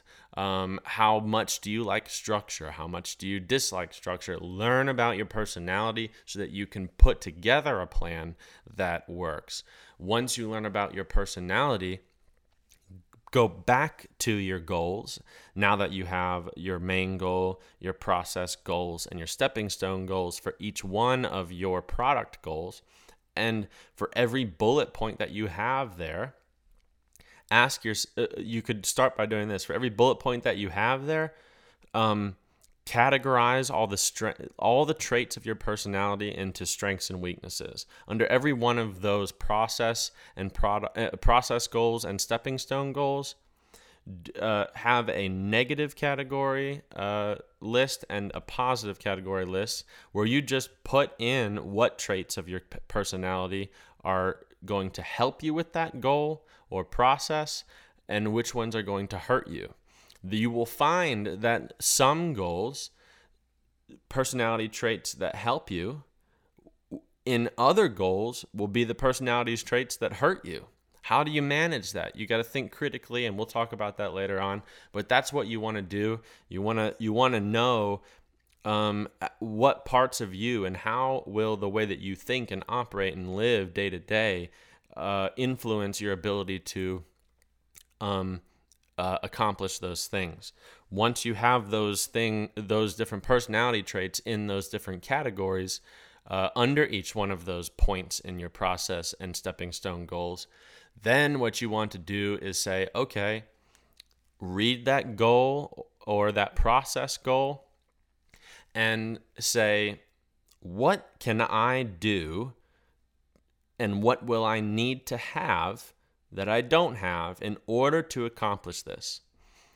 Things that you can do will be like, if one of them is, I need to be able to stay focused at a tournament, and if that's somewhere in there, something like that, what can I do to do that? Well, go back to your personality and look at what types of things take from my focus. Okay, I need to avoid those things. I need to emphasize and focus on the things that give me focus during tournaments. Put that in there. Then build a routine for yourself at tournaments to follow that help you do that. If one of them is going to be like have a weekly practice routine out at a gun club, what can I do and what do I need to be able to accomplish that? Well, what I can do is put together a schedule so I make sure that by the end of the week, I didn't accidentally not find time to do it. I can also put together a little part of a savings account to make sure that I have the money to be able to do that, and to make sure that I have financial goals that allow me to stay focused and keep on track with my shooting goals. That kind of stuff. That's how you build a plan to work all that kind of stuff, and to make sure that it happens. After you do all that, then in the parts of your goals, processes, and product goals. When I say goals, I've a lot of times just recently meant stepping stone goals. So in all of that, you will find where you should insert little moments of just an analysis or self-assessment to understand how to keep yourself on track. So, let's say that you have practices scheduled in your plan because that answer, putting them in there answered the question of how can I accomplish this when you read one of your process or product goals. Then you can say, okay, well, having a practice is great, but I need to know what to practice. So in order for me to understand what to practice, I need to have an objective analysis of what I'm currently not doing well with. So input self-analyses in there. And then after you have all that, now you have a plan. You have at least I should say, you have as much of a plan as I want to talk about right now, because later on we'll learn to get more in depth and do all that stuff. And I'll actually go through and do it with you, and we can, as a community, build that up. But that is the skeletonized version of what a plan is to accomplish your goals. I realize that in answering that question, I'm not telling you exactly, I'm not giving you how should I say it? I'm not giving you the answer to the question. I'm giving you a filter question to use to get yourself an answer to the question. But I have to do that because I'm not giving you your goals. You're assigning your own goals, and you're assigning your own process goals and stepping stone goals. And so it's not possible for me to give you an answer to that question. You have to find the answer to that question. And the way to do it is to use specific questions to ask yourself to be able to fill in that information. That's where we're going to get more in depth later on down the road for the rest of the year, and finding out that kind of stuff, learning how to get to it, learning how to self-assess more efficiently and stuff like that. So there's all those things. What do I need to include in a plan so that it leads me to accomplishing my goals? All of that information, plus you need to take what you got back from that personality test in terms of the type of thing that motivates you. And if you already know that, use this too. But incorporate things that motivate you into the way that you structure your plan. So for me, publicly accomplishing a goal to put on my resume does not motivate me, because I don't care what other people think about me. So it doesn't help me accomplish anything if I just, list things that I want to win. Things that motivate me are, because I'm a very curious and exploratory-minded person, things that motivate me are the accumulation of knowledge, different experiences, stuff like that. So if I wanted to build a plan that would help me accomplish it, I would put in there, I would structure it in a way that would have me learning things about myself as I went through the whole process, because then I'm accumulating this understanding of how I operate and what makes me get better as I go along. And that's going to make me, if I'm not actively currently doing something that's in my plan, I'm going to be thinking about the stuff that I gain from doing my plan, it's going to make me want to go do it because I get excited about that kind of stuff.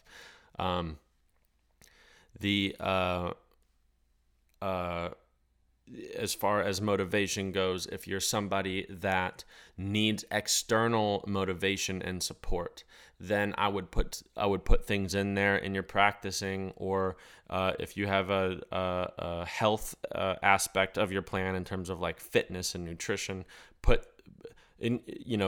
find somebody else who's a friend that can do those things along with you to give you accountability and help push you when you need motivation.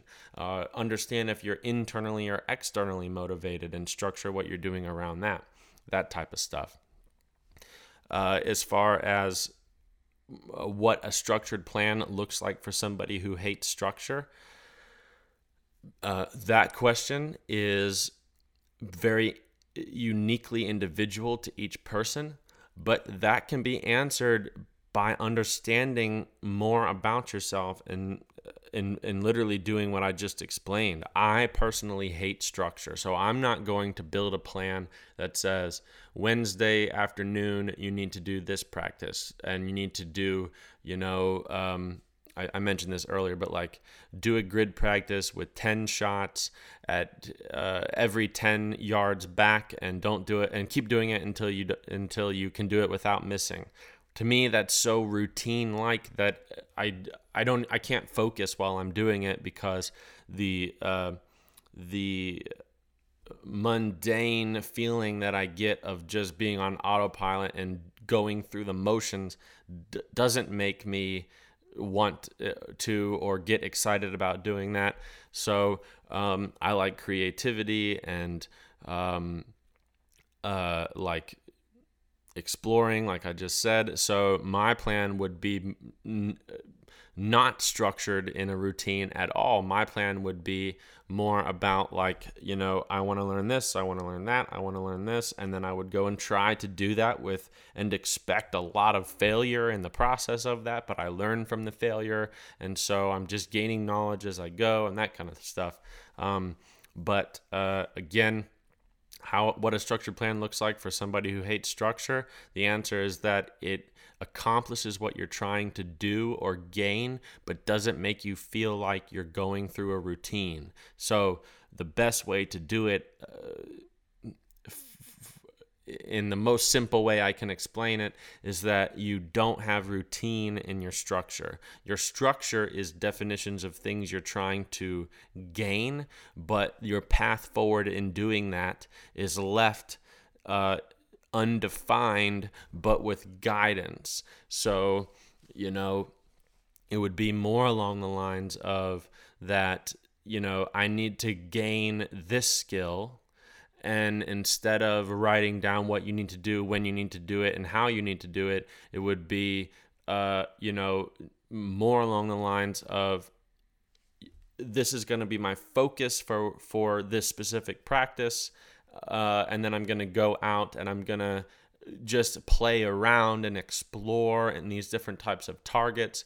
But every time I'm shooting, instead of trying to hit, I'm going to be thinking about and using self-awareness to assess what I experienced and felt, and then grade each shot based off of that, instead of giving myself a grade for how well I'm executing a very routine-like structure. The importance of balance in your plan. This is where I'm going to get a little bit more in depth. It is so easy to get hyped up on this and put together a plan that is so involved that it does not allow you to focus on the things on the other things that are important in your life. So when putting together a plan, it's important to understand how will that, first off, you should list all the other things, all the passions and hobbies that you have, and work and family commitments and things like that. And when you put together your plan, ask yourself, how will this influence those things? Does my plan take away from the ability that I have in my schedule to do these commitments, or to have a good, relationship with my friends or family, or does it take away all my personal time?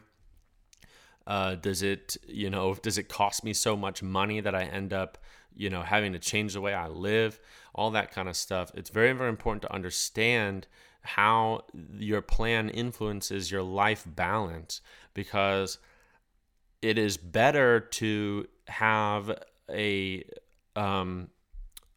path forward to accomplish your goals that's less intense and less involved, that may leave you a little bit less prepared, but doesn't influence the emotional and relationship stability of your life. And financial stability of your life. Literally, even if your plan doesn't influence your finances at all and doesn't influence much of anything other than, the amount of time that you have to decompress and spend time on other things that you like doing outside of shooting, dependent on how your personality works and what motivates you. If you spend so much time working on shooting that you don't have time to segment your interests in other things, when you go to a tournament, the level and depth of focus that you have accessible to you will not be your absolute maximum, all things incorporated, because you literally will, for lack of better terms, be burnt out. It's important to understand how much you can put into this without losing focus, because you don't want to be practicing every day to where it starts to become so mundane to you that when you go to a tournament, you don't feel excited and nervous. It's important to feel those things, because those things help us focus. And likewise, if your plan, still allows you to have time for your interests and hobbies, but influences how much time you can spend with your wife or your kids or your friends. And by executing and going forward in your plan and doing all the things and checking everything off, that it starts to create any type of a little bit of turmoil in those relationships, even if it's really not that bad. When you go to a tournament, your presence will be affected in terms of your ability to think about only what you need to think about. Clarity of thought and peacefulness, emotional peace and stability, and all those things are so vitally important to being able to compete that it's worth sacrificing preparedness to maintain those things. So, what I would recommend for a lot of you who have goals that are on the spectrum, that are closer towards the end of the spectrum, that are very heavily involved and very serious and hard to accomplish, that are going to require a really heavy influence of work, or input of work, I should say. Once you come up with a plan, talk to the people in your life that are important to you that it would affect, and say, hey, this is what I'm going to be doing. These are my goals. This is really important for me to accomplish, and I want to give this a very serious effort. I want your input on what you think about all of this. I want your input on this travel schedule, on the amount of days in a week I'm going to be putting towards practicing, or if it's not week, it's how many days in a month. Or I want your input on how much this is going to cost, or tell me what you think about this, because if it's going to influence, if it's going to create animosity or create resentment in any way, I want to make sure that it doesn't do that, so that I have your support. And so that we can do this together, because if I can go to a tournament and have have encouragement from you and the support of you, to be able to be there and focus on those things, and I know I don't have to worry about anything else, that's going to help me accomplish my goals. And I care about how you think about this because you're important to me. That type of conversation will be very important to have. Again, balance in your plan is incredibly important, and you need to make sure that you don't get too singularly focused on it to where you're sacrificing other things that are important to you in your life, because it's very easy to unknowingly do that. And even if you knowingly do that and you're somebody that, whose life situation currently isn't something that seems like it would matter too much if you just solely focused on that, you may even just be sacrificing your ability to focus and care that much because you feel like you've invested so much of everything that you have into shooting that you just don't want to be there anymore. You don't want to burn yourself out in the process of trying to accomplish what you want, because at the end of the day, we do this because we love it, not because of, the resume that we accumulate at the end of the day, unless you're somebody that does it because of that. But I think that's good enough on the building the plan category. If you have any questions on that, feel free to submit a question on my website, as you can do for any other category. But we will move on to staying focused and disciplined, and then see what happens. So with this category, it's pretty simple, and I promise you this will be the shortest category that I have in here. Staying focused and disciplined. How do you do it? So how do I stay on track and keep making progress and getting better? The answer to that is simple. Find a way to stay motivated and maintain some level of accountability to what you're doing. As far as the motivation goes, the only way to answer that question is to ask yourself another question, which is, what motivates me? If you can answer that question, then build that into the process of executing your plan. If the thing that motivates you is, accomplishing your goals, that's going to be pretty easy. If the thing that motivates you is, if you're somebody that procrastinates and doesn't like to do that kind of stuff, break down your process into smaller little things. The smaller little things that you can have, the easier it will feel like it is to accomplish them, and then you'll keep doing it.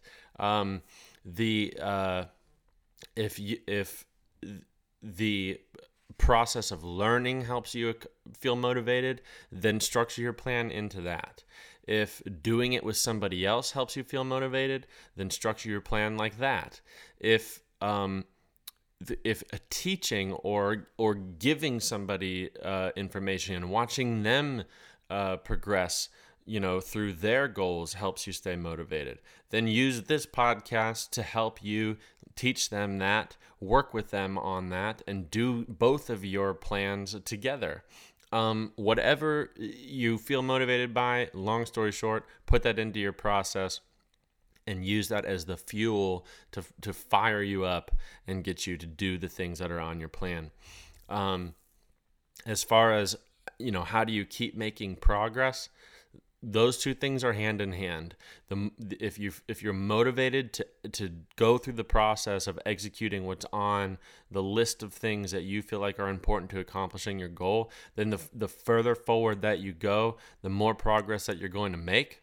But on top of that, the way that you structure your stepping stone goals should help you make progress. So, it's not very valuable to just list the end product goal for the end of the year and say, all right, here's all the processes that I need to be able to accomplish that by this time. Break apart what experiences would be important to have to accomplish that goal at the end of the year, or if it's in the middle of the year, whenever it is. Break apart what knowledge gained would be important and help you accomplish that when you're in the moment, and use the answer to that question to build stepping stone goals so that you can measure that and understand, okay, like I am making progress because I'm checking off these stepping stone goals, and it's giving me important information and knowledge and things like that. That's the way that you stay focused and disciplined. And the other way that you can do it is by participating in this podcast. The whole purpose of this is to build a community where all of us have the same goal of accomplishing our goals. And the more that you participate and submit things and interact with people that are also doing the same, the more that you're going to feel energized to be able to do all this stuff. And you'll have people to help push you when you don't feel like doing it. So participate and engage in the podcast. Find what motivates you. Work with people to hold you accountable, and you should be good to go.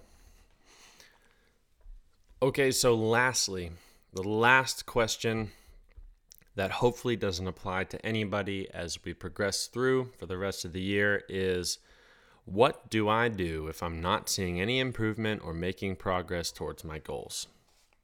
The easiest way to answer that question is that you first need to have the structure built into your plan to be able to assess and measure progress and improvement.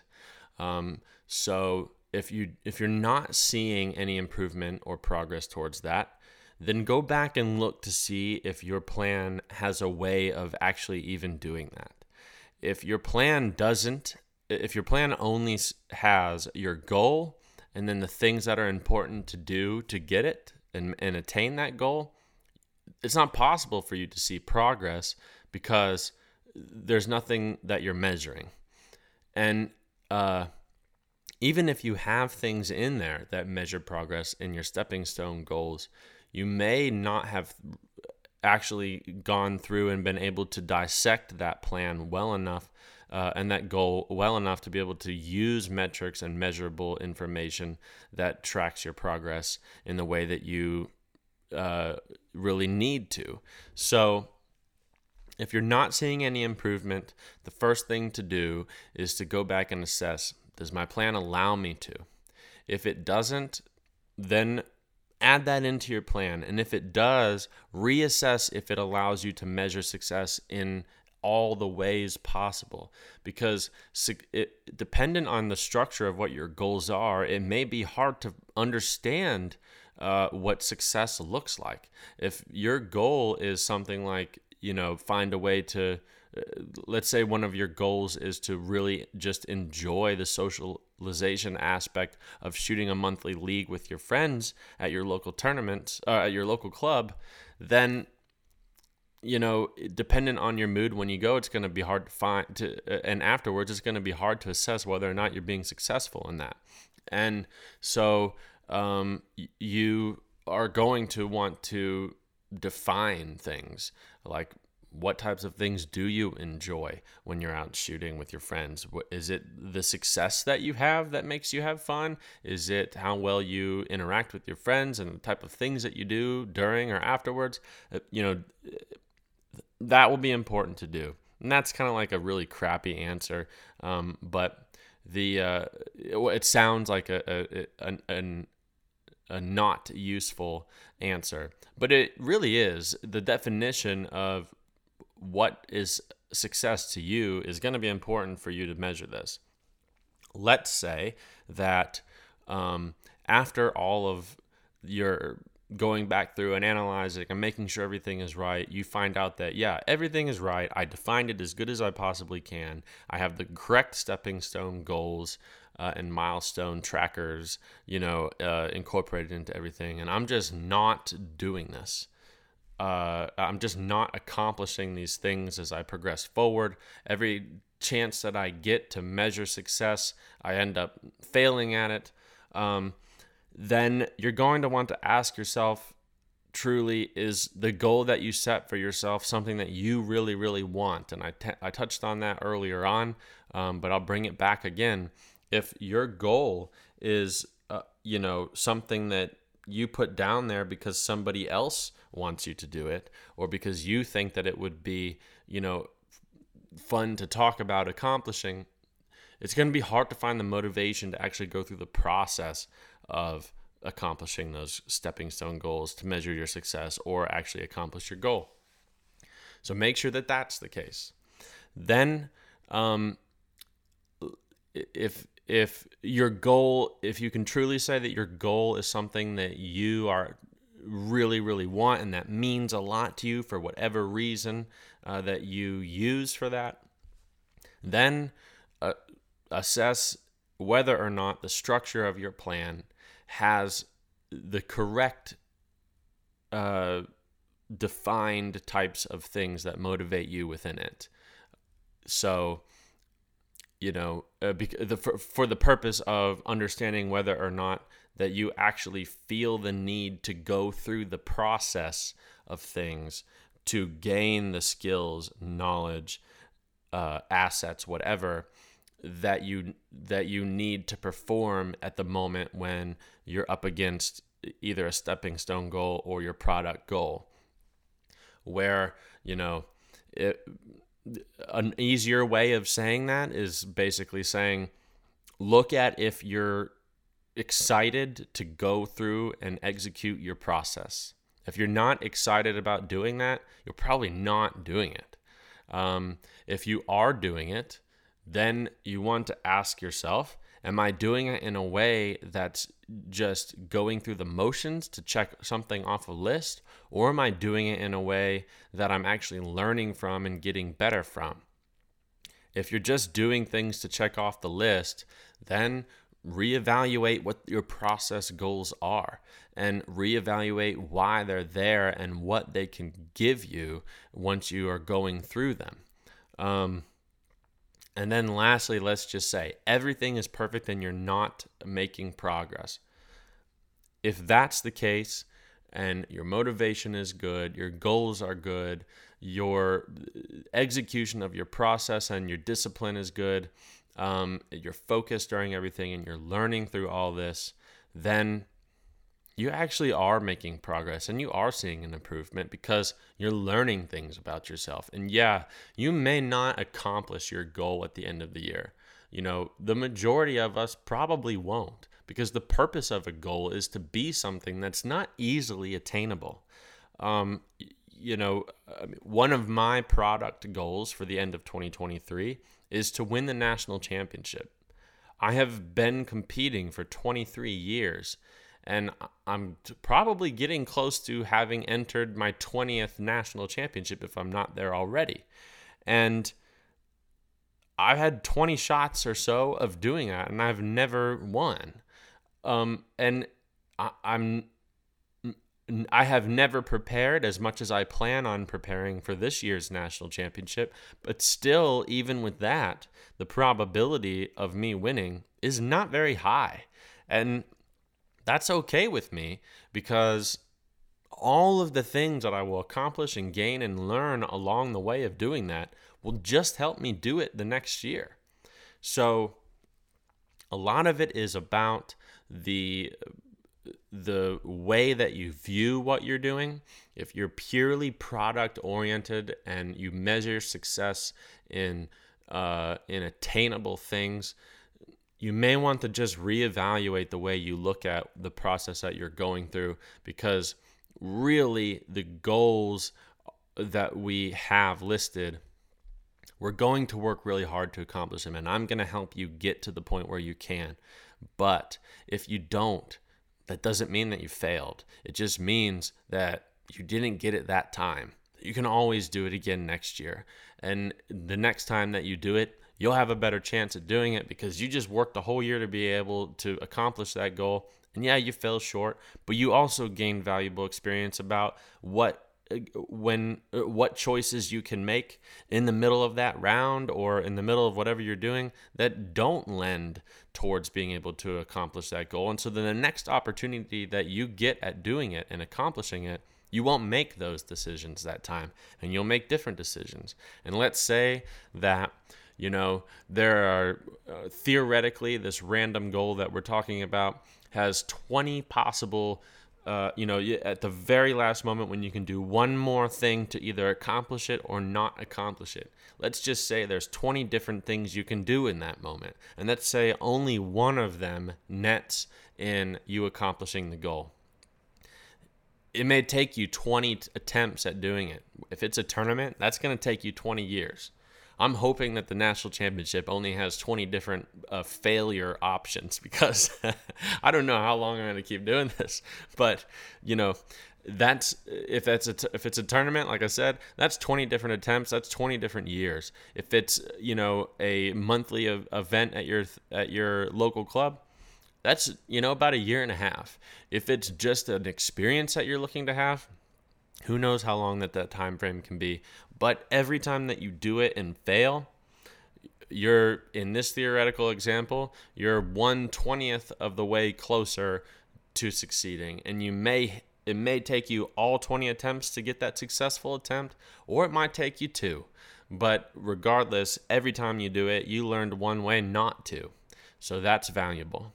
So that's all that I got for you on that for now.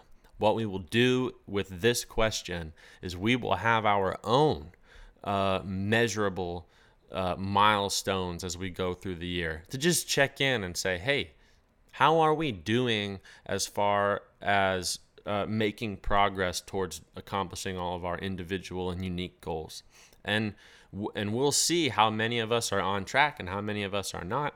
And if you're not, then we'll talk about and learn about how to, if we need to, restructure and reanalyze and replan some of the things that we're doing, so that we can, make an analysis on this is working or this isn't working. And then with the information that we have gained so far, put together a better attempt and a more knowledgeable attempt at, getting to the point where we're seeing improvement and making progress.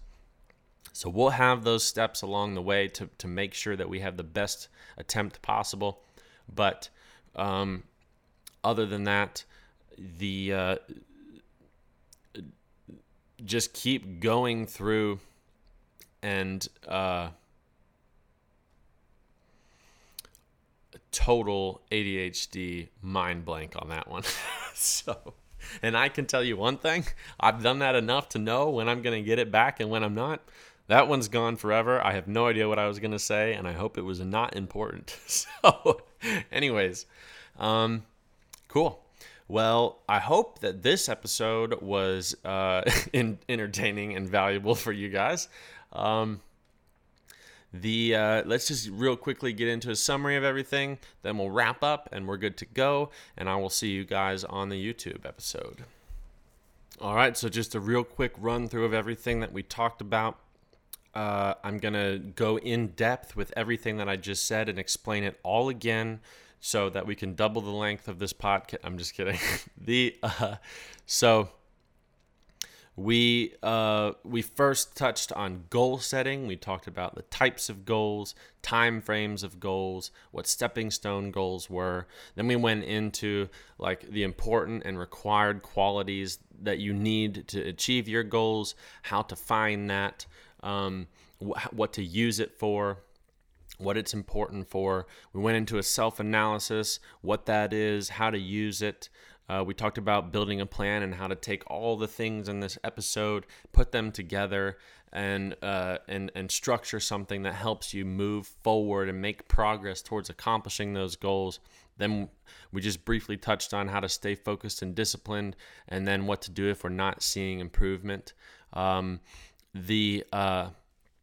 Again, I'll mention, in case you didn't hear the other 2 times in the podcast, that there is a outline in the description of this podcast for the timestamps of all the different parts of this podcast. So if you want to go back through and take notes on something that I said, you can just look at those timestamps and then go to that time in the podcast. Also, if you have any questions on anything, because the purpose of this podcast is for me to teach you things, it's going to be important for me to know what I'm failing at communicating to you. So on my website, there is always a question submission form, and that will be very unique to every episode. So if you go on there and you click the question submission form and you click the episode that you have a question on, it actually will detail out just the categories and the talking points that I have for that episode, so that you can remember what we covered real quickly in a summary. You don't have to go back through and listen to the podcast again. And then you can type in the questions that you have. And I will do my best to always answer your questions. And because I want to help you guys accomplish these goals. And I think it'd be super fun if we can all do this together. So go there if you have any of that. My website, again, in case you don't know, is on the bottom of this podcast in the description, but it's also just dradulovich.com. You can just search my name in Google as well, and it will pop up. And if you go to on the top menu of the page, it will say the Journey Podcast. If you click that, all of the important stuff is in there. And the question submission form is there. The goal submission sheet is there if you want to redo that. The shoot analysis sheet is on my website if you want to do that. Also, my schedule for booking lessons is on my website in all the different places that I visit. I travel all over the country to book lessons, and I have a schedule that goes out through the end of 2023. I also do video calls every day with students all over the world, and they're really cool. They're recorded. We can go in depth with a shoot analysis sheet. We can, do something totally different. I can take the videos that you send me during your practice or tournaments, and we can analyze those things. At the end of every video call, you will get a link with the whole video call recorded that you can watch over and over again, and you never lose it. That's incredibly valuable. So I highly recommend any of you guys to do that if you'd like. And then lastly, I'll just cover some scheduling things. Because of how many people we had submit their goal sheets, I'm going to move the YouTube Live informal episode. Instead of being Wednesday of this week, let's make it Thursday so that you guys have 2 days to digest all of the information that I just spewed in this episode, and can come to the YouTube Live video with any questions you may have or comments you may have. So we will do the YouTube Live informal episode. That's really just a hangout to get to know each other and goof off. We'll do that on the 12th of January on Thursday.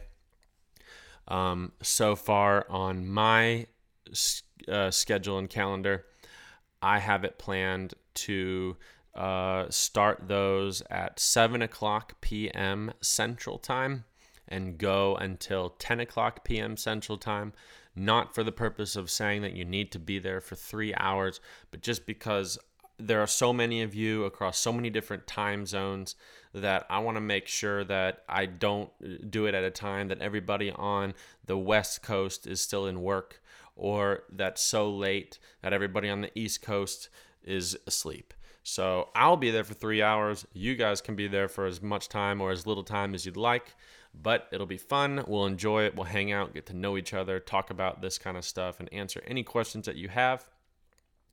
And I will be looking forward to that. So thank you guys again for listening to this episode. And also, if you have any questions or concerns or comments about how it would be helpful for me to structure things, even things like, David, I hate the way you explain things because you ramble on for so long that I lose what you're talking about.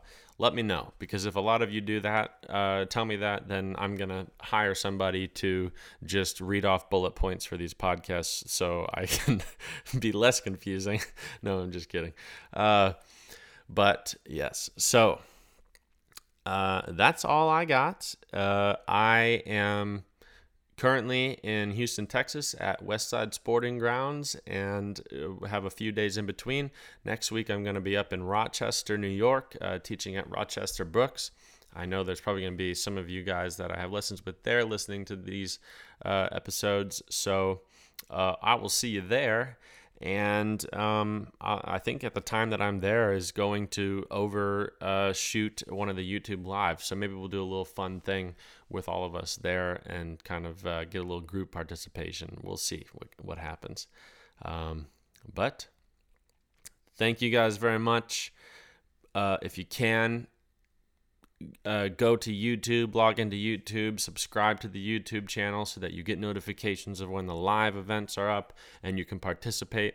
I will say that if you're going to participate in a live, or if you're just going to come watch a YouTube live video where you want to be able to interact with me and like type in the chat so I can answer your questions and interact with other people watching, you'll have to be able to be logged into YouTube. I'm only saying that because there are some people here that might not understand how that works and might get frustrated. So if you don't have a YouTube account already, create one and subscribe to the Journey podcast on there. And that way I can talk to you on there and even pull you in on video if you want. So thanks again, and we will see you guys in a couple days. Adios.